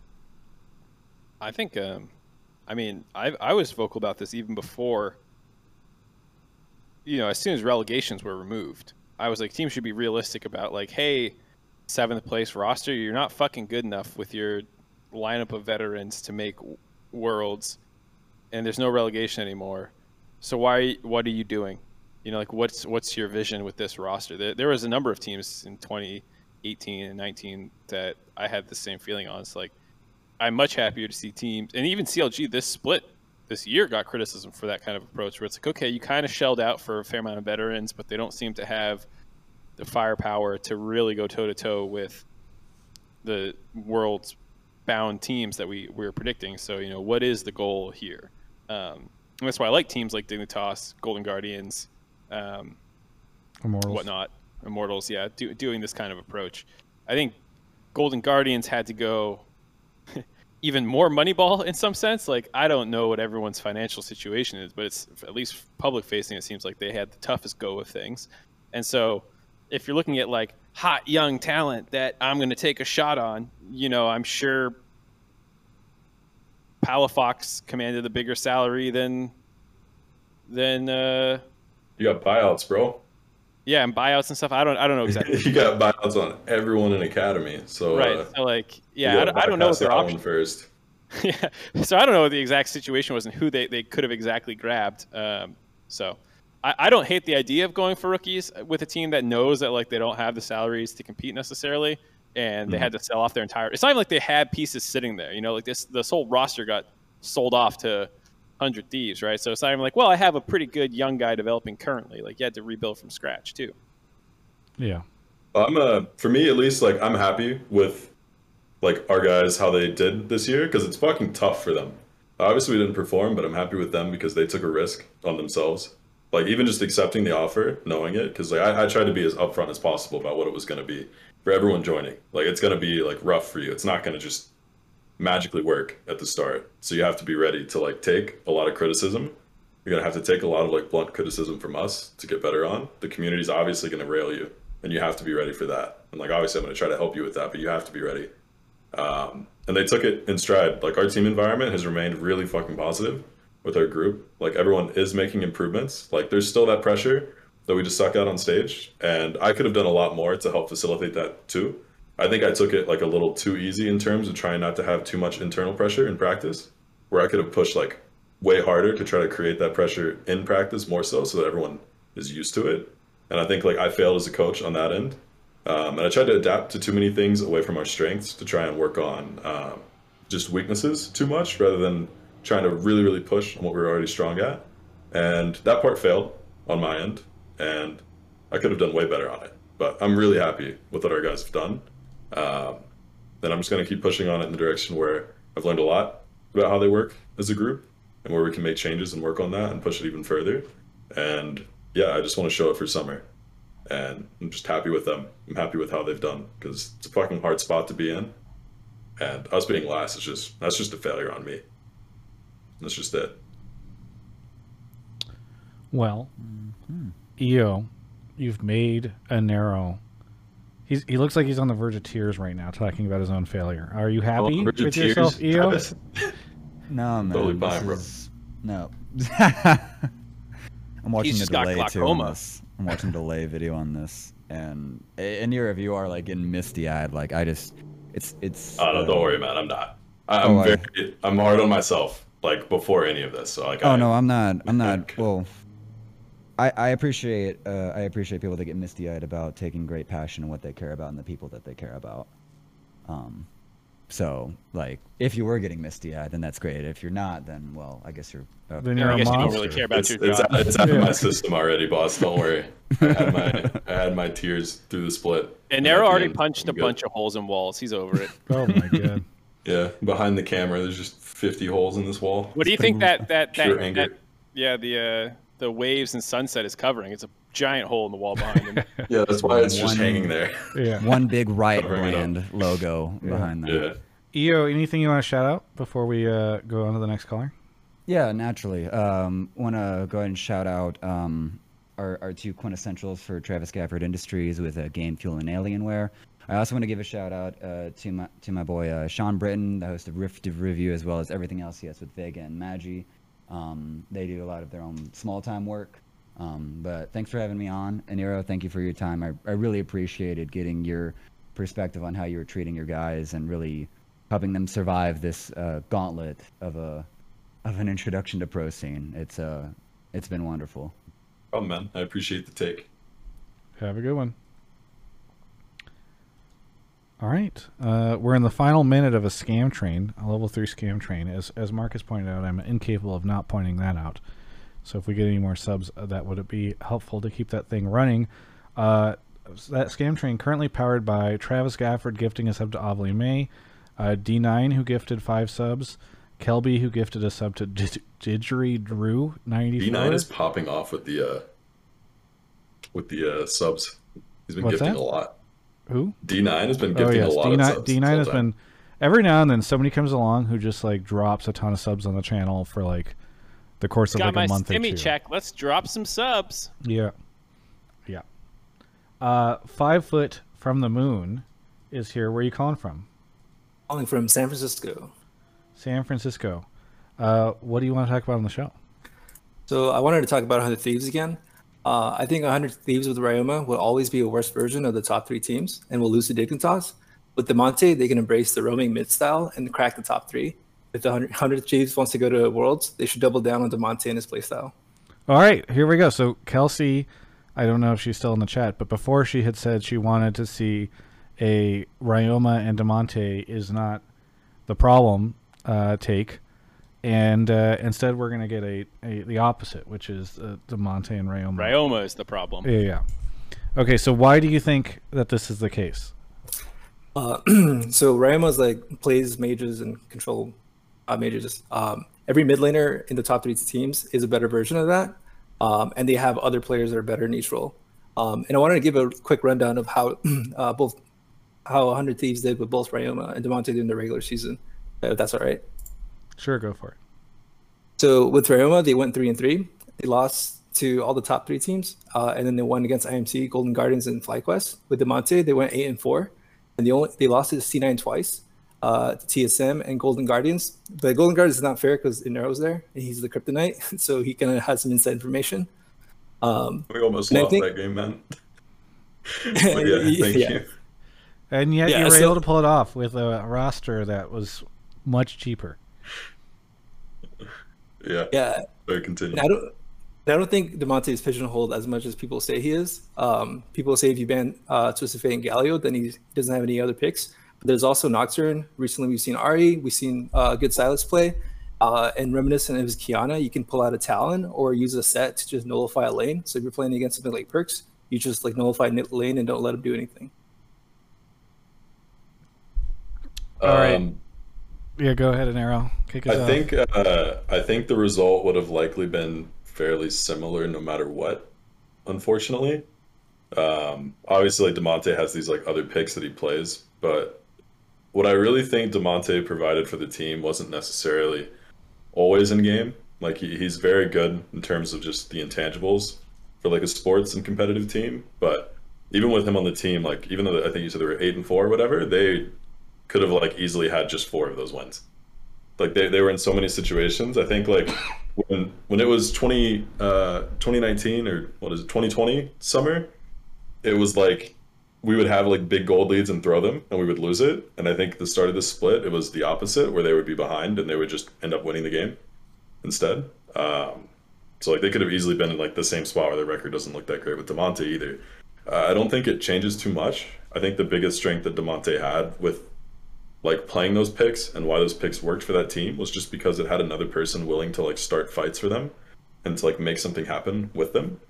Because I think generally this team like really heavily relied on, at least while like I worked with them, closer being an engaged source to start things for them or like make plays, just actually make something happen on the map. Because he was the one who would call it. Like he's the big caller on the team. He's the big initiator. He's the person who has the killer instinct on the team. Tanner being able to do it, like he wouldn't necessarily make the greatest plays. Like he would do some int shit all the time too. But like he would be willing to actually get something going and like force it. He was like trying to find a play to make. He was trying to like push and kill the people. Closer, I think, is the next biggest person alongside FBI that does that. And unfortunately, like right now, like what they're playing isn't necessarily enabling it too much. I think with like Olaf can kind of work in like good situations. I know Closer really always liked playing Olaf. But if they're playing engaged champions, like I think the meta where we did the best in 2020 summer was when it was like set Volibear jungle meta, just because Closer could be the person who pulled the trigger and win. But he was a good in Italy, but we couldn't win because he wasn't on engage. Like that was our problem almost every time. It was he didn't have engage, so we would lose. It would feel really hard because no one else could make the call and punish when they needed to. There was too much hesitation. So I think that's what they're lacking. And I don't think Ryoma or DeMonte really changes that too much. So Inero, I'm my curious, do you take on think like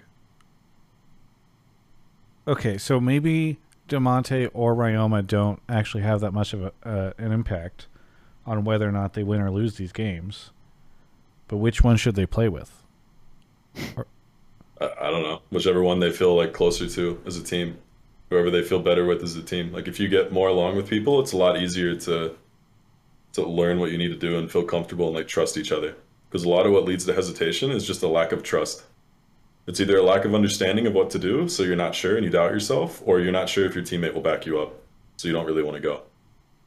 So whoever they feel most comfortable with, they should play with. So if it's Ryoma, then like shit, man. I guess it's just Ryoma who you should play with. But it's not going to be a solution to their issues, you know? Yeah. Yeah, So it is what it is.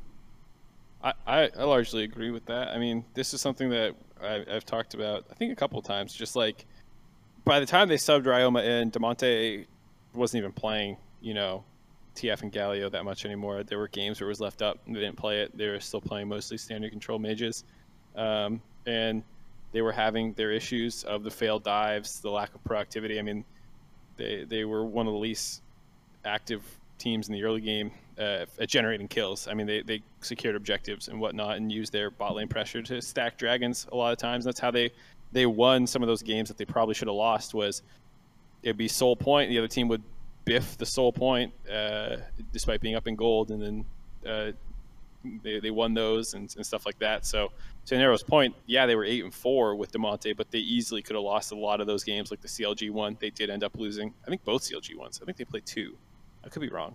And then the Golden Guardians one, they did lose. There were a number of games where they were really struggling. And I think if you just go by record, you go, oh, they're 8-4, they're super strong. But I think they also recognize that, like, no, we are struggling, which is why you saw some of these changes come in despite the positive record. And the 6-6, or excuse me, the 3-3 that happened after the swap was more indicative of the problems that they were already having than Ryoma came in and tanked this team's split or anything like that. And I think, Travis asked the question, which one would you rather have? You can have that debate, but like the differences in their play is not as big as the difference in the fall off of the rest of the team from the lock-in tournament, if that makes sense. What I'm trying to say. Like what happened in lock-in, it's like, well, top 3 in every position, except arguably mid, you could say maybe, but even then Damonte was playing super well. And then it's like, well, nothing is working anymore. And it's not just the mid lane that stopped working. Moon, I what do like you... that. I really think the only big thing that Damonte provided like different that could help are intangibles outside of the game, and he didn't really hesitate to force a play, whether it was good or bad. He would just kind of make it happen, and that team lacks it, I think, outside of closer and FBI. Yeah, I think Emily Rand was the first person I saw. I heard say mood maker a lot when she was talking about sword art, but I think that probably applies to Damonte, at least like looking at player camps and show, I'm not on that team, but he did seem to bring a good amount of energy and like attitude, which sometimes teams lack. They just look dead inside when they play. I've been on teams where that's the mood. You get into the VOD review after the game and everyone's just staring at the floor and wants to get the fuck out of there. I mean, just I think a big thing that can show it is like watch their first game versus C9 and watch the first dragon. It's like the dragon that happens like a lot later, and like they have full control, and they just kind of let C9 walk through the choke, and then they walk through the choke, like they walk into their own choke, like 100 backs up into their own, and just dies. Like they could have been holding that, like Ryoma could be stepping up and just holding the ball there, trying to like at least keep them zoned off. They could be trying to force it first, knowing that they're going to walk in and fight it, but they kind of just fall over and die.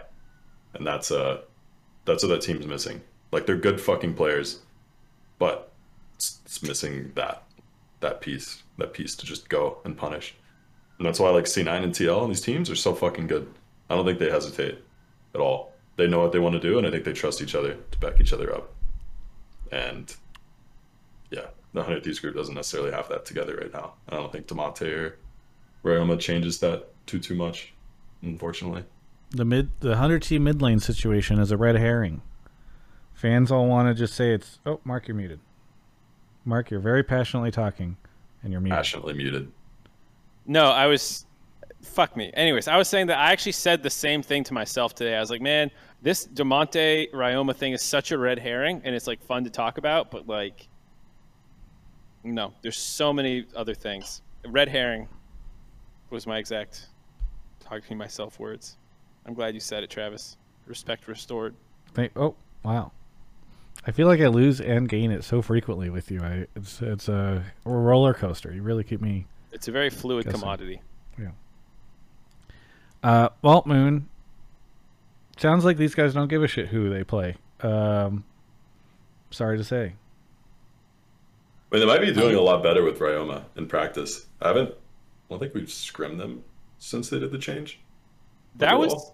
And it might be like, because he could also just be having hesitation on stage from just like pressure. But I don't know if he's a big voice. I don't know much about Ryoma personally. I feel like changes that because he just may like struggle to do it on stage because I know that can happen sometimes. Pressure. Moon. Yeah, I'm still here. I mean, I would have loved to see Karthus knock out of 100 Thieves with Damonte. That would have been really awesome. But yeah, it's more of a team issue than I mean, a player. Even to that point too, like I don't know. I doubt Zix has like 100% draft control. Maybe he does. But you look at FPX and Doinby's playing Renekton mid, Rumble mid. I think he played the Nocturne as well. He's playing these champs that are very much Doinby champs, and everyone always uses him as the shining example of the mid laner who says fuck the meta and does what works for him. Why Damonte did not attempt that and instead start playing the control mages, we don't know. Like that might be Damonte saying, no, I think this is the right way to play the game. And like, I'm not saying this is Damonte, but I know players who don't want to like not play the meta because it's viewed as a weakness, and they'd rather play the meta things not as well because they think they play them fine. And it's I think a lot of time there's a pushback on like this idea that no, go play the off meta thing. That's your play style.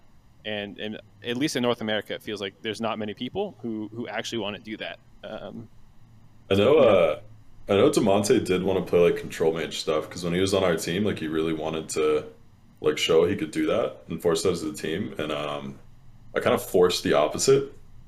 I made sure we were still trying to play the same shit we were doing, but it was just kind of for the same reason we've already hit on. We kind of like relied on him being on kind of those picks to get fights started for us, make plays happen, and call shit. Yeah, I mean, like the meta was moving towards control measures. You know, Ori, Azir, I think, and Syndra were probably 1, 2, 3 in most games played this split.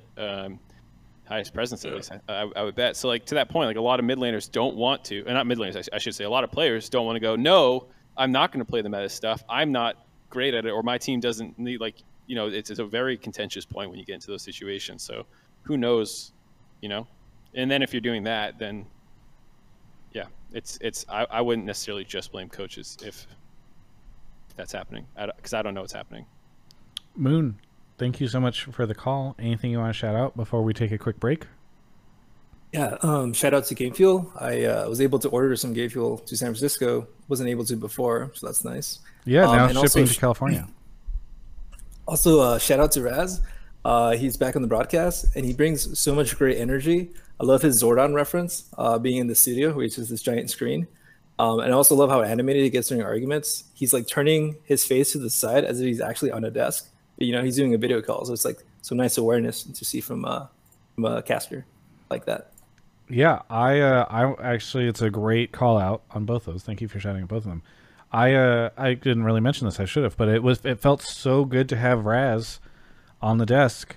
I think much like when he's on a Hotline League, he forces energy out of people. Like, you know, I love Mark and Emily and other folks, but like tend to be kind of chill in their presentation sometimes, you know.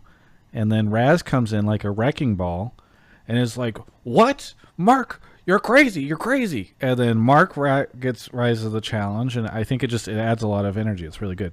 Having that also with the studio space, I think, and having Dash be able to walk around in a giant room that makes him look small, unfortunately, I think was also really great. So it's a good call out. So. Well, thanks for having me on the show. Thanks, man. Yeah, Appreciate thanks, the take, bro. Have a good one. All right. We're going to take a quick break. We'll just shout out Game Fuel. We're going to talk about Game Fuel right now. Their logo's up in the rotation. So one thing I mentioned previously was GameFuel.com. Mountain Dew Game Fuel, by the way, is what we're talking about. You can now ship to California from there, which is great news because for a while I think they were not. But you can use Travis to save 5% off your order of Game Fuel. And now they have unlocked the Victory Pass rewards. So previously they only had levels 1 through 5 unlocked. And if you don't remember what Victory Pass is, or maybe you haven't heard me mention this before as part of the sponsorship they have for the show, they have something that's very similar to a battle pass. If you've ever done anything like this in League or Fortnite or whatever games you play, where you can actually level up your Victory Pass as you're purchasing through the website and climb these higher levels. They now have unlocked the rest of the rewards for levels 6 through 20. And you have about, I think it's, oh man, I forgot when it expires. I'm looking for it right now. I'm going to have to get back to you folks. But you have quite some time to start leveling up your Victory Pass. They've got all sorts of cool stuff on there, including a hat and some Twitch bits and a pin pack and a shirt and all sorts of cool stuff that you can get by leveling this thing up. So go check it out. Gamefuel.com. You can use Travis to save 5% off your order. I'm going to actually do !Gamefuel in the chat so that people in the Twitch chat can see the link that you can use. If it is not available in your area, or when you go there you want a certain flavor and it's not showing up, I also have in the Twitch chat, but also in the link in the description of this YouTube video if you're watching on YouTube, an Amazon link, which actually does help me if you purchase through there. So obviously, you know, unfortunately, you can't get access to like the 5% off or the Victory Pass rewards if you're doing it. But if you're really craving it or you want to try it, and unfortunately there are a couple places still that they don't ship, you can use that Amazon link. And if you do, again, it's really helpful because it just allows us to make sure we can report that to them and say like, hey, we helped sell this piece of product for you. So thank you so much to Gamefuel for their support of the show. It's been awesome to have them be a sponsor for us. I continue to love their product. And Mark continues to tear through cases of it. Mark, did you get the new shipment yet? Did it show up? Yeah, we talked about it. Remember I said that the same day that happened, I realized I had... Yeah, you had some of the previous ones. So now you're stocked up for a while, which is good. Yeah, so. I'm Gucci. Yeah. Either way, thank you so much to Gamefuel for their support of the show. We're next up for the next caller. Thank you to Kyle0808 for the 38 months at tier 2. D9 TV gifted a sub to Mark Urwat, subbed for a month. Appreciate it. Laja 25, Calculus, Vicarious, Squeezy Octo, and then D9 TV gifted a sub to Jules. So thank you to everybody. Oh, and Kyle0808 gifted another sub. He's gifted 901 subs in the channel. My God. I think he's definitely in the lead by quite a bit. Hello. Hello, Mesh. Where are you calling from? Hi. Calling from Bellevue. Sorry, I'm turning you up to you're kind of a little muffled. Yeah. Where are you calling from? Bellevue, Washington. Bellevue, Washington. Okay, I have you on max, so I don't know if you can get a little closer to your microphone. But what do you want to talk about on the show? My topic was basically Fudge showed that he pretty much lived up to his words. In your interview, he mentioned that he was going to show up better in best of fives because of his versatility and champ pool depth. I think he showed that this weekend against 100 Thieves. He played 3 different champs. He had different styles, and he had he had good game impact on all of them. Flanks on Renekton when he needed to. He was. You're getting quieter as you keep talking. Sorry. Are you hovering backwards? Is it? Yeah. Or you want to slowly walking away from the microphone as you talk it. So you said he showed a good deal of depth and champion and play styles across those 3 games. Mesh. Yeah, that was pretty much it. And he blind picked in games 1 and 2, so that was also pretty impressive, I think. I mean, so the you're way referencing, I think, the interview in which he said Alphari is the only better top laner than him. Mesh. Yeah, I think it was in that interview, right? I think that was where he so. said that. Yeah. I believe so, because I challenged him on that, and he said he feels like, or he thought he would show it in these best of fives. By the way, shout out. I know Mark's going to say something, but shout out to Fudge for getting me a bunch of dislikes on my video. I used the headline, which was his quote, which was like, Alphari is the only better top laner than him. And so many people were so pissed about this that like the video got like 40% dislikes and it got ratioed. And I was like, you fools, stop disliking this video. It's hitting me, not Fudge, who you seem to be disagreeing with. And they didn't care. Yeah. Direct your hatred directly to Fudge at, what is his Twitter handle? No, please do not tweet at Fudge. But perhaps cheer against him if you feel like he's like, incorrect or something. He says DM him on Twitter. Okay, he says DM him on Twitter, so whatever. At Fudge Cakey, if anyone. Yeah. I thought that this take was going to be a lot, this was a very respectful presentation by Mesh. I thought, if you're a fan of Fudge, you're like, where are all the haters now? Where the fuck are all the haters? After locking, everyone was flaming the shit out of him, and how hard he got top gapped by Someday and Alphari, and now where is everyone? Where are all those people? Yeah, no, it's good to see him do really well. I know, everyone fucking hated him in lock-in because of the interview. I think that was it. The community turned on him because of the interview, where he called everyone bad. And obviously, he clarified later. He's like, I think I'm bad too. Everyone just wanted to hate him for that really hard. But dude, every team, I'm pretty sure, tried to go after Fudge in off season. So that doesn't happen when a player is just shit, So it's good to see him do good. Pretty sure he'll just keep developing even more, because when he came from OS, that was his first year playing. I'm fairly certain. At least that's what like everyone told me. Like Fudge can obviously correct. He's in the chat, but that was like his first year playing competitively. It was when he was with He Mammoth. went to Worlds in his first year. Pretty certain that was his first year, like actually competing. But I'm not sure. He's in chat. He can correct. Yeah, I'm Just what I waiting for him to remember. say. I didn't Yeah. see him before Mammoth. All I Played knew one about was split in just like the player. OCE, then NA. So it looks like he didn't even play a full Yeah. year, and he went to Worlds. So he's pretty good. Yeah. Yeah, I think He's coming in hot. Obviously, he's got like a really good team around him to help him develop. They've got like a pretty big, good staff there. So he's going to develop well, pretty fast.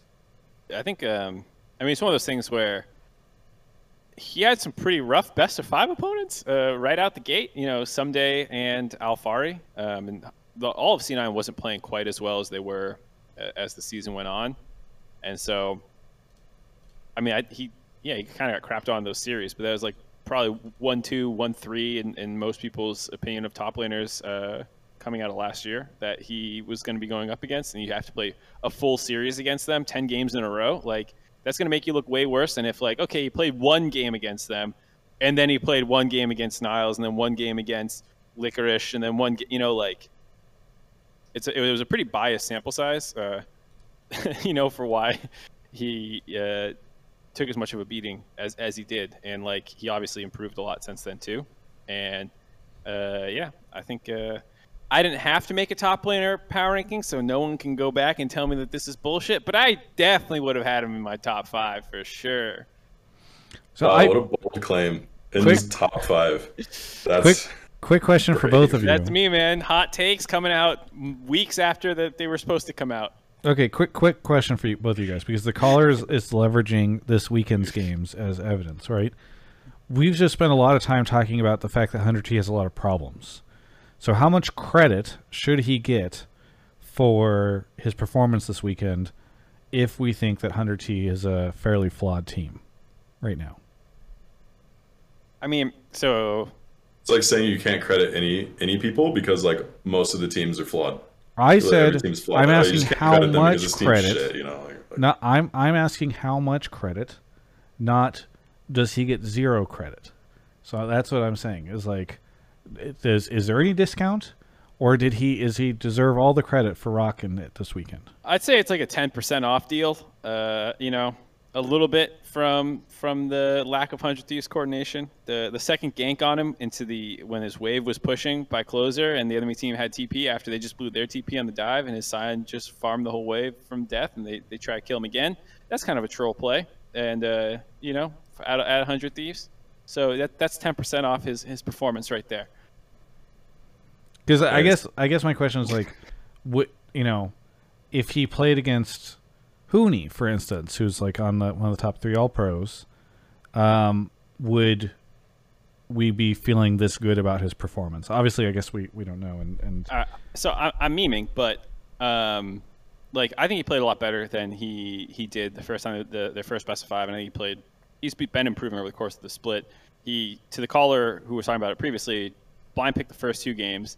First counter pick was GP. He forced his flash 1v1. There were a couple ganks up there, but it was not most of their games are pretty slow, not that action heavy. So there was a fair amount of isolated 1v1 laning. And despite being counter picked and ganked in some of these, he was usually even or ahead in CS. I think he was down 10 after the 10 to 20 on the Sion game, but like Sion into Aatrox is kind of shit.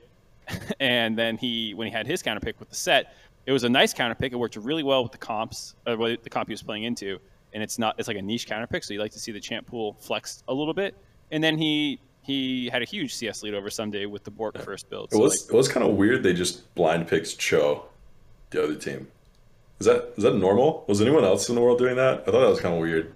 I kind of saw blind pick Cho, and I was like, okay, are they playing like Senate Cho'Gath or something? I was confused. They were scared of the karma. Right? I think it was the karma flex, but yeah, I was gonna say because Fudge previously showed that karma. It was still weird. It's kind of strange, but he did well on it. I mean, obviously, I think playing against Alfari Impact is going to be a lot more telling, like individually, but you still can't take away like how good like he's played on the team he's on. Obviously, it's going to be a bit easier on the best team, but he's still like doing his job for them, which is good. Well, I continue to hope he pops off because I want my likes back on my Fudge interviews, and I think it's I think people are really going to go back to inappropriate. your interview, Travis, and like it. What's that? I think people are going to go back to your interview. I'm just saying, Like in it? the future, Fudge will probably continue to say very Yeah, but- bold things about how good he is, Yeah. and I will continue to make that the headline. And I don't want You're to going get all to these keep getting dislikes. downvoted. When they go to MSI and he's shit talking Khan and Nuggery and stuff, you know, you think that's going to do well for your headline when Fudge says that these guys suck? At least it's more fun. At least it like gives some sort of rivalry, because I know like it pissed everyone off. Yeah. Like, for sure, it pissed like every team off when that happens, because everyone's just like, "Oh, the fucking ego on this guy, man." I Like, thought- it's just so fucked up. But like, even if you get mad at it, like it's good. It's good that like someone's doing that, because it's just Well, I mean, boring I otherwise. was going to say like this so boring. for a long time. We have been sad that like LCS pros don't speak up, that there's not as much storyline and rivalry and all that stuff. I think we actually have a lot this year, and it's kind of going by the wayside. You know, I've been a little critical because I feel like stuff's not being brought up as much, but yeah, I mean, I think it's great that Fudge is saying all this stuff. Perks is saying stuff. Corey J. Jade, I did that interview with him today where he said he's excited to watch TSM Legends after he's beat TSM. I mean, that stuff is great, and there's a bunch of these pro players that are doing this stuff. So people complaining about this stuff can go, I don't know, watch a league that this stuff doesn't happen. I'm just happy we're finally getting this stuff again. So That's really good. Especially yeah. like if you get flamed back because you flamed, like good. At least people are interacting, you know? yeah, At least people are caring enough to say like, yeah, fuck you, man. Like you did bad. You suck. yeah. Like, at least Neo they City's care. the best AD in the league. Like, that's great. I love that. Please, more. Anyway, thank you so much, Mesh, for the call. Anything you want to shout out before we go on to our last caller? Yeah, just shout out my wife. She's always putting up with me watching these games and talking about them. So she doesn't shout really out. follow much, but Yeah. she keeps up with it. It's a good shout out. I appreciate it. Thank you so much, yeah. Mesh, for the call. Appreciate the take, man. See you. Yeah, thanks. All right. Last caller coming in. Kelby's still in the chat. He's actually watched the whole show. My God. Kelsey says this is too wholesome and then uses the hang up emote. Let's see, where are we? I believe Kyle0808 gifted another sub. I might have already shouted that one out, but regardless, thank you. OPTSM fan, 31 months says, nice hair by the way, Travis. Also, I love me some Nick Smith. There you go. Look at you getting comments on your hair right now. Look at my hair right now. How are you getting compliments? Mark, your hair looks When we're in great, the man. same room. Don't be insecure about it. It looks great. Yeah. By the jelly. way, Mark's constantly doing like weird swooping things, but we went for like a socially distanced walk the other day, and he just like flipped his hair to the side at one point in time. I'm like, oh, okay, well there it goes. Anyway, Quill, where are you calling from? Connecticut. How you doing? Connecticut. Nice to talk to you. What do you want to talk about on the show tonight? A lot of 100 Thieves talk, but my question is kind of in regards to DeMonte's mental and like after watching the team play and maybe not doing as well as he thought they should have if he was playing or whatever the narrative is. What do you think he's thinking right now after they've kind of underperformed, and what do you think he's working on to like get back into the starting roster? Well, here I can answer this question. He tweeted he retweeted a poem today. Yeah, I saw that. Sometimes you're the boxer, sometimes you're the bag. Don't flex as much as the boxer, don't dwell as much as the bag. Both get knocked down, both require the other. Learn, let go. Champions get knocked down, champions get up. Focus on what you do next. Focus on how you do next. So there you go. That answers your question. That's what he's thinking right now. That's where his mental's at. I just want to apologize to the Twitch chat. I didn't realize I pulled this many 100 Thieves takes, so that's my bad. I mean, it's okay. Call it. This is I'll take that L. This is a DeMonte take. We don't need a dog on Quill's take. Quill's great. No, I'm not blaming Quill. I feel bad that I brought him in last call of the night after all the others that I did. Well, Apparently, I mean, I would assume like he feels like shit. 100%. He feels like shit that he got benched and that they're losing because he probably feels like he could do better. I'm sure. Yeah. Probably feels like they'd be winning if he was in. Like I think that's just going to be every player's perspective though, you know. But Tanner is very resilient. Like he's been through some shit on his teams and gotten back from it. We were on Fox together, and that was a shithole. That was probably the worst experience for a player to ever have working on a team. And he like came back from that and recovered. He ended up going to Worlds with Clutch, and then got kicked. Ended up having to like restart all over again. Like he's resilient, so like he'll be fine. I know Tanner like really believes in himself and has a really good mentality towards getting back from this stuff. But I'm sure he feels like shit that it happened. I mean, I'm just worried. What I don't want is him to become the next Golden Glue. And that's a little bit about what I worry about, is that Damonte has had these really high highs, and the community seems to really like him, and yet he seems to struggle a lot with, like last year during this time he was not on a team. This year during this time he's not on a team. And I just worry a little bit for him, because I'd be really sad if somebody who I think he's fun to watch, you know, he's a native North American mid laner. He has several memes and fun stuff around him. Like it's unfortunate to see him consistently have these struggles, and I really hope he can climb out of it. You know, whether or not it's warranted or not, I guess. Yeah, for sure. I actually kind of agree with everything you guys have been saying. Like, I don't think it's unrealistic that 100 Thieves decided to go with Ryoma. And I think also with what Anero was saying in regards to like what Damonte brings, I think watching him in the Golden Guardians videos from last year, it seems to me like, in even following him from Clutch and all these other teams, it seems to me that he kind of brings like a traditional sports captain's like outside of the game like vibe to him. And I think hopefully he doesn't lose that. If like, obviously we don't know what his mental is 100%. But I really hope that he continues to bring that, whether that's, you know, right now or next split or whatever. But yeah, I think he does have a lot of community support behind him. Yeah, I don't think Tanner will ever lose that. That's just how he is as a person. So I'm worried. What does he do if like let's say the players on 100T are just really about Ryoma, which they seem to be. Like I hope he ends up playing on a team in summer, because that would be really unfortunate if he's not. But it feels. How much do you like a Blaze Olive, Anero? Oh God! Welcome back. Welcome back. Welcome back, Damonte. Tanner. Yeah, I don't think that one's happening, boss. He's an academy. Who knows what they'll do? I don't know The if any buyouts. of these wants to send anyone out of academy. He's an academy jail. Is that what I'm hearing, Anero? It's on a contract, bro. You gonna break him out or what? I mean, we're asking if you're going to break him out. I guess his contract, Travis. You guys can't afford the heist to get him out of academy prison. I mean, it is an interesting point, by the way. You have, like, I mean, if it is true that you have all these academy players who teams are going to want some sort of buyout for, and the teams that we have right now are like the big spenders that are spending like perks and folks like that, and you have the folks who are not interested, like are looking for more rookie rosters. It's a really interesting challenge for somebody like Damonte, I think, to end up to escape academy prison.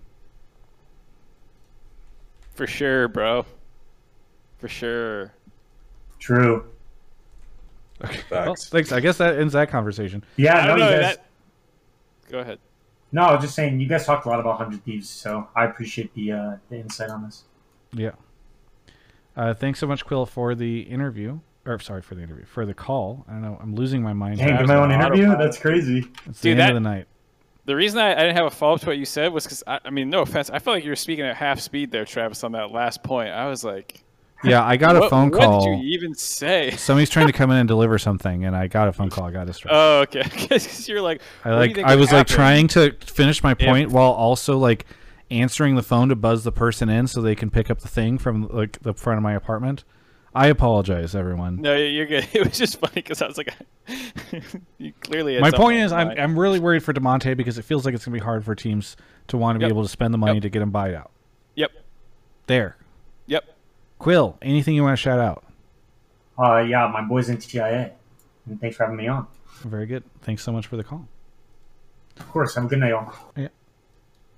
Hey, before we wrap the show, we didn't really get like a call about the TSM and TL match, which I think obviously had. We there was talked a lot of TSM versus EG. Yeah, No, but we we were talked talking about- TSM versus TL, which is actually like a really good series, I thought. Yeah. Oh, I could you have mean gone like either way. this you mean past like weekend. hindsight? Yeah. Okay, Yeah. I thought. Sorry. So I just wanted to add this in.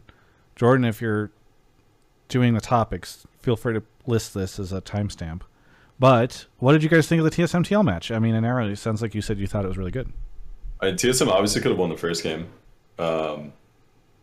They had some unfortunate situations, and they kind of just lost off that play where they got wiped and lost Baron and everything after they had just used everything to break their base. Kind of blew for them, but I think they could have won the game. I don't know. They could have. Yeah. They could have won game 2 as well. They had a really shitty 3v3 around bottom that was just played pretty unfortunately. Could have easily won that game. But I don't know. It was a pretty close game. And it could have been, or a pretty close series. And I think it could have gone TSM's way. So I'm kind of just looking to see TSM through losers bracket and see how they do. Because I think TL is not that infallible. I think C9 is like clearly the better team from everyone. But TSM versus TL is pretty close. And I kind of want to see that one again and see what happens. But I still thought TL played really well. It So just you think wasn't C9 will beat one-sided. TL? I think C9 just wins. Yeah. But we'll see. We'll see what happens. Yeah, I thought the series was fun to watch. I enjoyed it. I was watching on my couch that day. I think TSM did, kind of throw in a lot of ways, but I thought TL was pretty clearly the better team. I appreciated their drafts a little bit more, and the different styles that they could play. I thought Jensen played really well that weekend. After I was definitely a little critical of him this split. I always really liked Jensen, and I thought he was not as good as he usually was. But then this series was pretty much peak Jensen. I thought he looked really good. So it made me really revitalized that, like, okay, Alfare slamming, Jensen slamming. Tactical had 2 good games on the Jin game and the Sivir game. The Triss game was still a little sus, but okay, maybe that's just a Triss Malphite problem. And then I thought Santorum was pretty good as well. So overall, I thought they all looked good. I don't think that they are so insanely good that if they play poorly against TSM for a series, that they're still going to win. I think they have to play well, but it did make me more hyped for their level heading into the C9 matchup. There you go. Well, I'm excited to see how it goes. I stand by my statement of this weekend is a little resident sleeper unless something crazy happens. But maybe the games will deliver, and I'll be completely wrong. Travis, you just hate League. That's that just is it, man. Not You just true. hate League. So put me in that bucket too. Get me out. Travis, it's because 100 Thieves Dig, they don't have enough Twitter followers for you. Yes. Like, whoever wins on that, you're like, fuck, who do I interview? That's Who what do I was get? saying. You don't care about anything else about the game. You look at the Twitter followers. Here's the problem.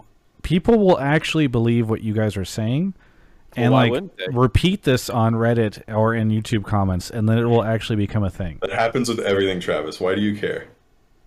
What do you care about Reddit? I also feel like the amount of times and the amount of troll shit that comes out of my mouth about you, I have almost never seen regurgitated about you, but I have seen the things that you say about me that are That troll. is true. I will say, when I always say see that I'm random getting bullshit fired about by you- Riot or I'm Yes. quitting Riot because of shit that you say. Also, Travis, you control the narrative. You could just cut out me saying that. You could just beep it the whole time and upload Or the you video. can cut it together. Can we cut together for social some shit that Anero said that just actually slams his own players or something. Like, you know how he's talking about like it's the coach's job to tank. Just ruin me. Yeah, just totally butcher that segment where he's blaming Niles and all the other people on the team. Yeah, just make it so I'm blaming. That'd be good, Travis. Just get back at me. You're the journalist here. And then delete any other evidence. Yeah. Well, that's the show. Mark, you got any shout-outs, plugs, anything you want to throw out there? No. I was doing TFT stuff with Kobe, and that ended right when playoffs ended. So now my Tuesday, Wednesday, Thursdays, and Fridays have just fucking opened up. So I'm probably going to lose my mind. Last Friday was really weird to just have the day. It's like really strange the way that the LCS schedule has. I went from like a day and a half off to 4 days off in the middle, and I'm like, whoa, Yeah. What the fuck do I do? Yeah. An arrow. Amen. What do you got for us? Shout outs, plugs, anything? Nah, not really. No shout outs. I don't think I've ever really said anything for your shout outs. I'm just like, hey, You usually talk about Golden this Guardians. team I'm on Discord. I think you int Appreciate your them for shout the outs every support. time. I do what? You int your shout outs every time. I int them? Yeah. Isn't that, You usually talk about Yes. you usually shout out Golden Guardians, I feel like. Shout out my org again. shout Like I out said, your good Oast things boys. about them. Shout out Shout all out your my Oast boys. all your Yeah. brothers Yeah. from down under. Nah. Everything's good. Everything's chill. I'm enjoying life. Thanks for the invite, Travis. Yeah. Thanks Thank for the you. GD Thank you for Discord. coming on, The even though boys you're there. on vacation. Appreciate it. That's very No generous. problem, man. So we had a conversation on this show about PoE and perks and who deserve to get the first All Pro for mid. And what I should have said at the time, and I didn't say then, but I'll say now, is that is actually what Run It is about this week. So we're going to do a comparison of the two players and talk about sort of their results. And Tim will have some sort of conclusion, which I will not spoil, but folks can go check that out. And I have a perks interview that I will air after the stream. We'll do some smaller sub goal around it. And yeah, so stick around, everybody. Should be a good one. Perks actually complains a lot about something. He's pretty upset. I think it's going to start a conversation. What is maybe it? I Tell should have me aired it. so we can start to hype it. Because just he complains a lot. Let's just Isn't talk it? about it now, Travis. Yeah. He does not appreciate that that North America is playing playoffs on a patch that is one patch behind the rest of the regions for their playoffs. He also doesn't Wait, like what the are we schedule. playing on? Are we not playing on 11-6? No, you guys are in 11-5. And the rest of the world are playing their playoffs on 11-6. And so he's like, we're going to show up at MSI and we'll have just played like on this Maybe ancient patch. teams complained about it again. Because I know that's what happened before. Just complained to play on a different patch. Well, That I happened. feel like that's one of those things that Who knows? Riot can probably be pretty flexible on. It's just be like, well, we don't really. It's your league, as long as everyone agrees, you know. well, we'll see if this interview sparks the revolution that the playoffs will suddenly, or MSS will suddenly switch to a different patch. Kelsey Moser in the chat says Proving Grounds playing on 11.6. Ha ha ha ha! Get wrecked.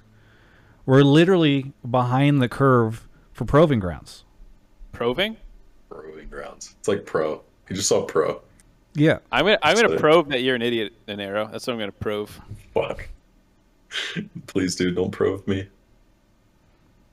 See you, Travis. This has been a good episode. I can't wait for Proving Later now. Proving to come back. Anyway, But yeah, is Uh, Pro coming back, Travis? Do you know? You're a reporter. You report on things. Can you I dive assu- deep into that? I assume at some point in time they're going to bring it back. I mean, the only reason it went away was because of COVID. So Like we have cameras that are like feeding, to Riot through like a pie or whatever. Can we not do the same thing? I don't know anything about technology.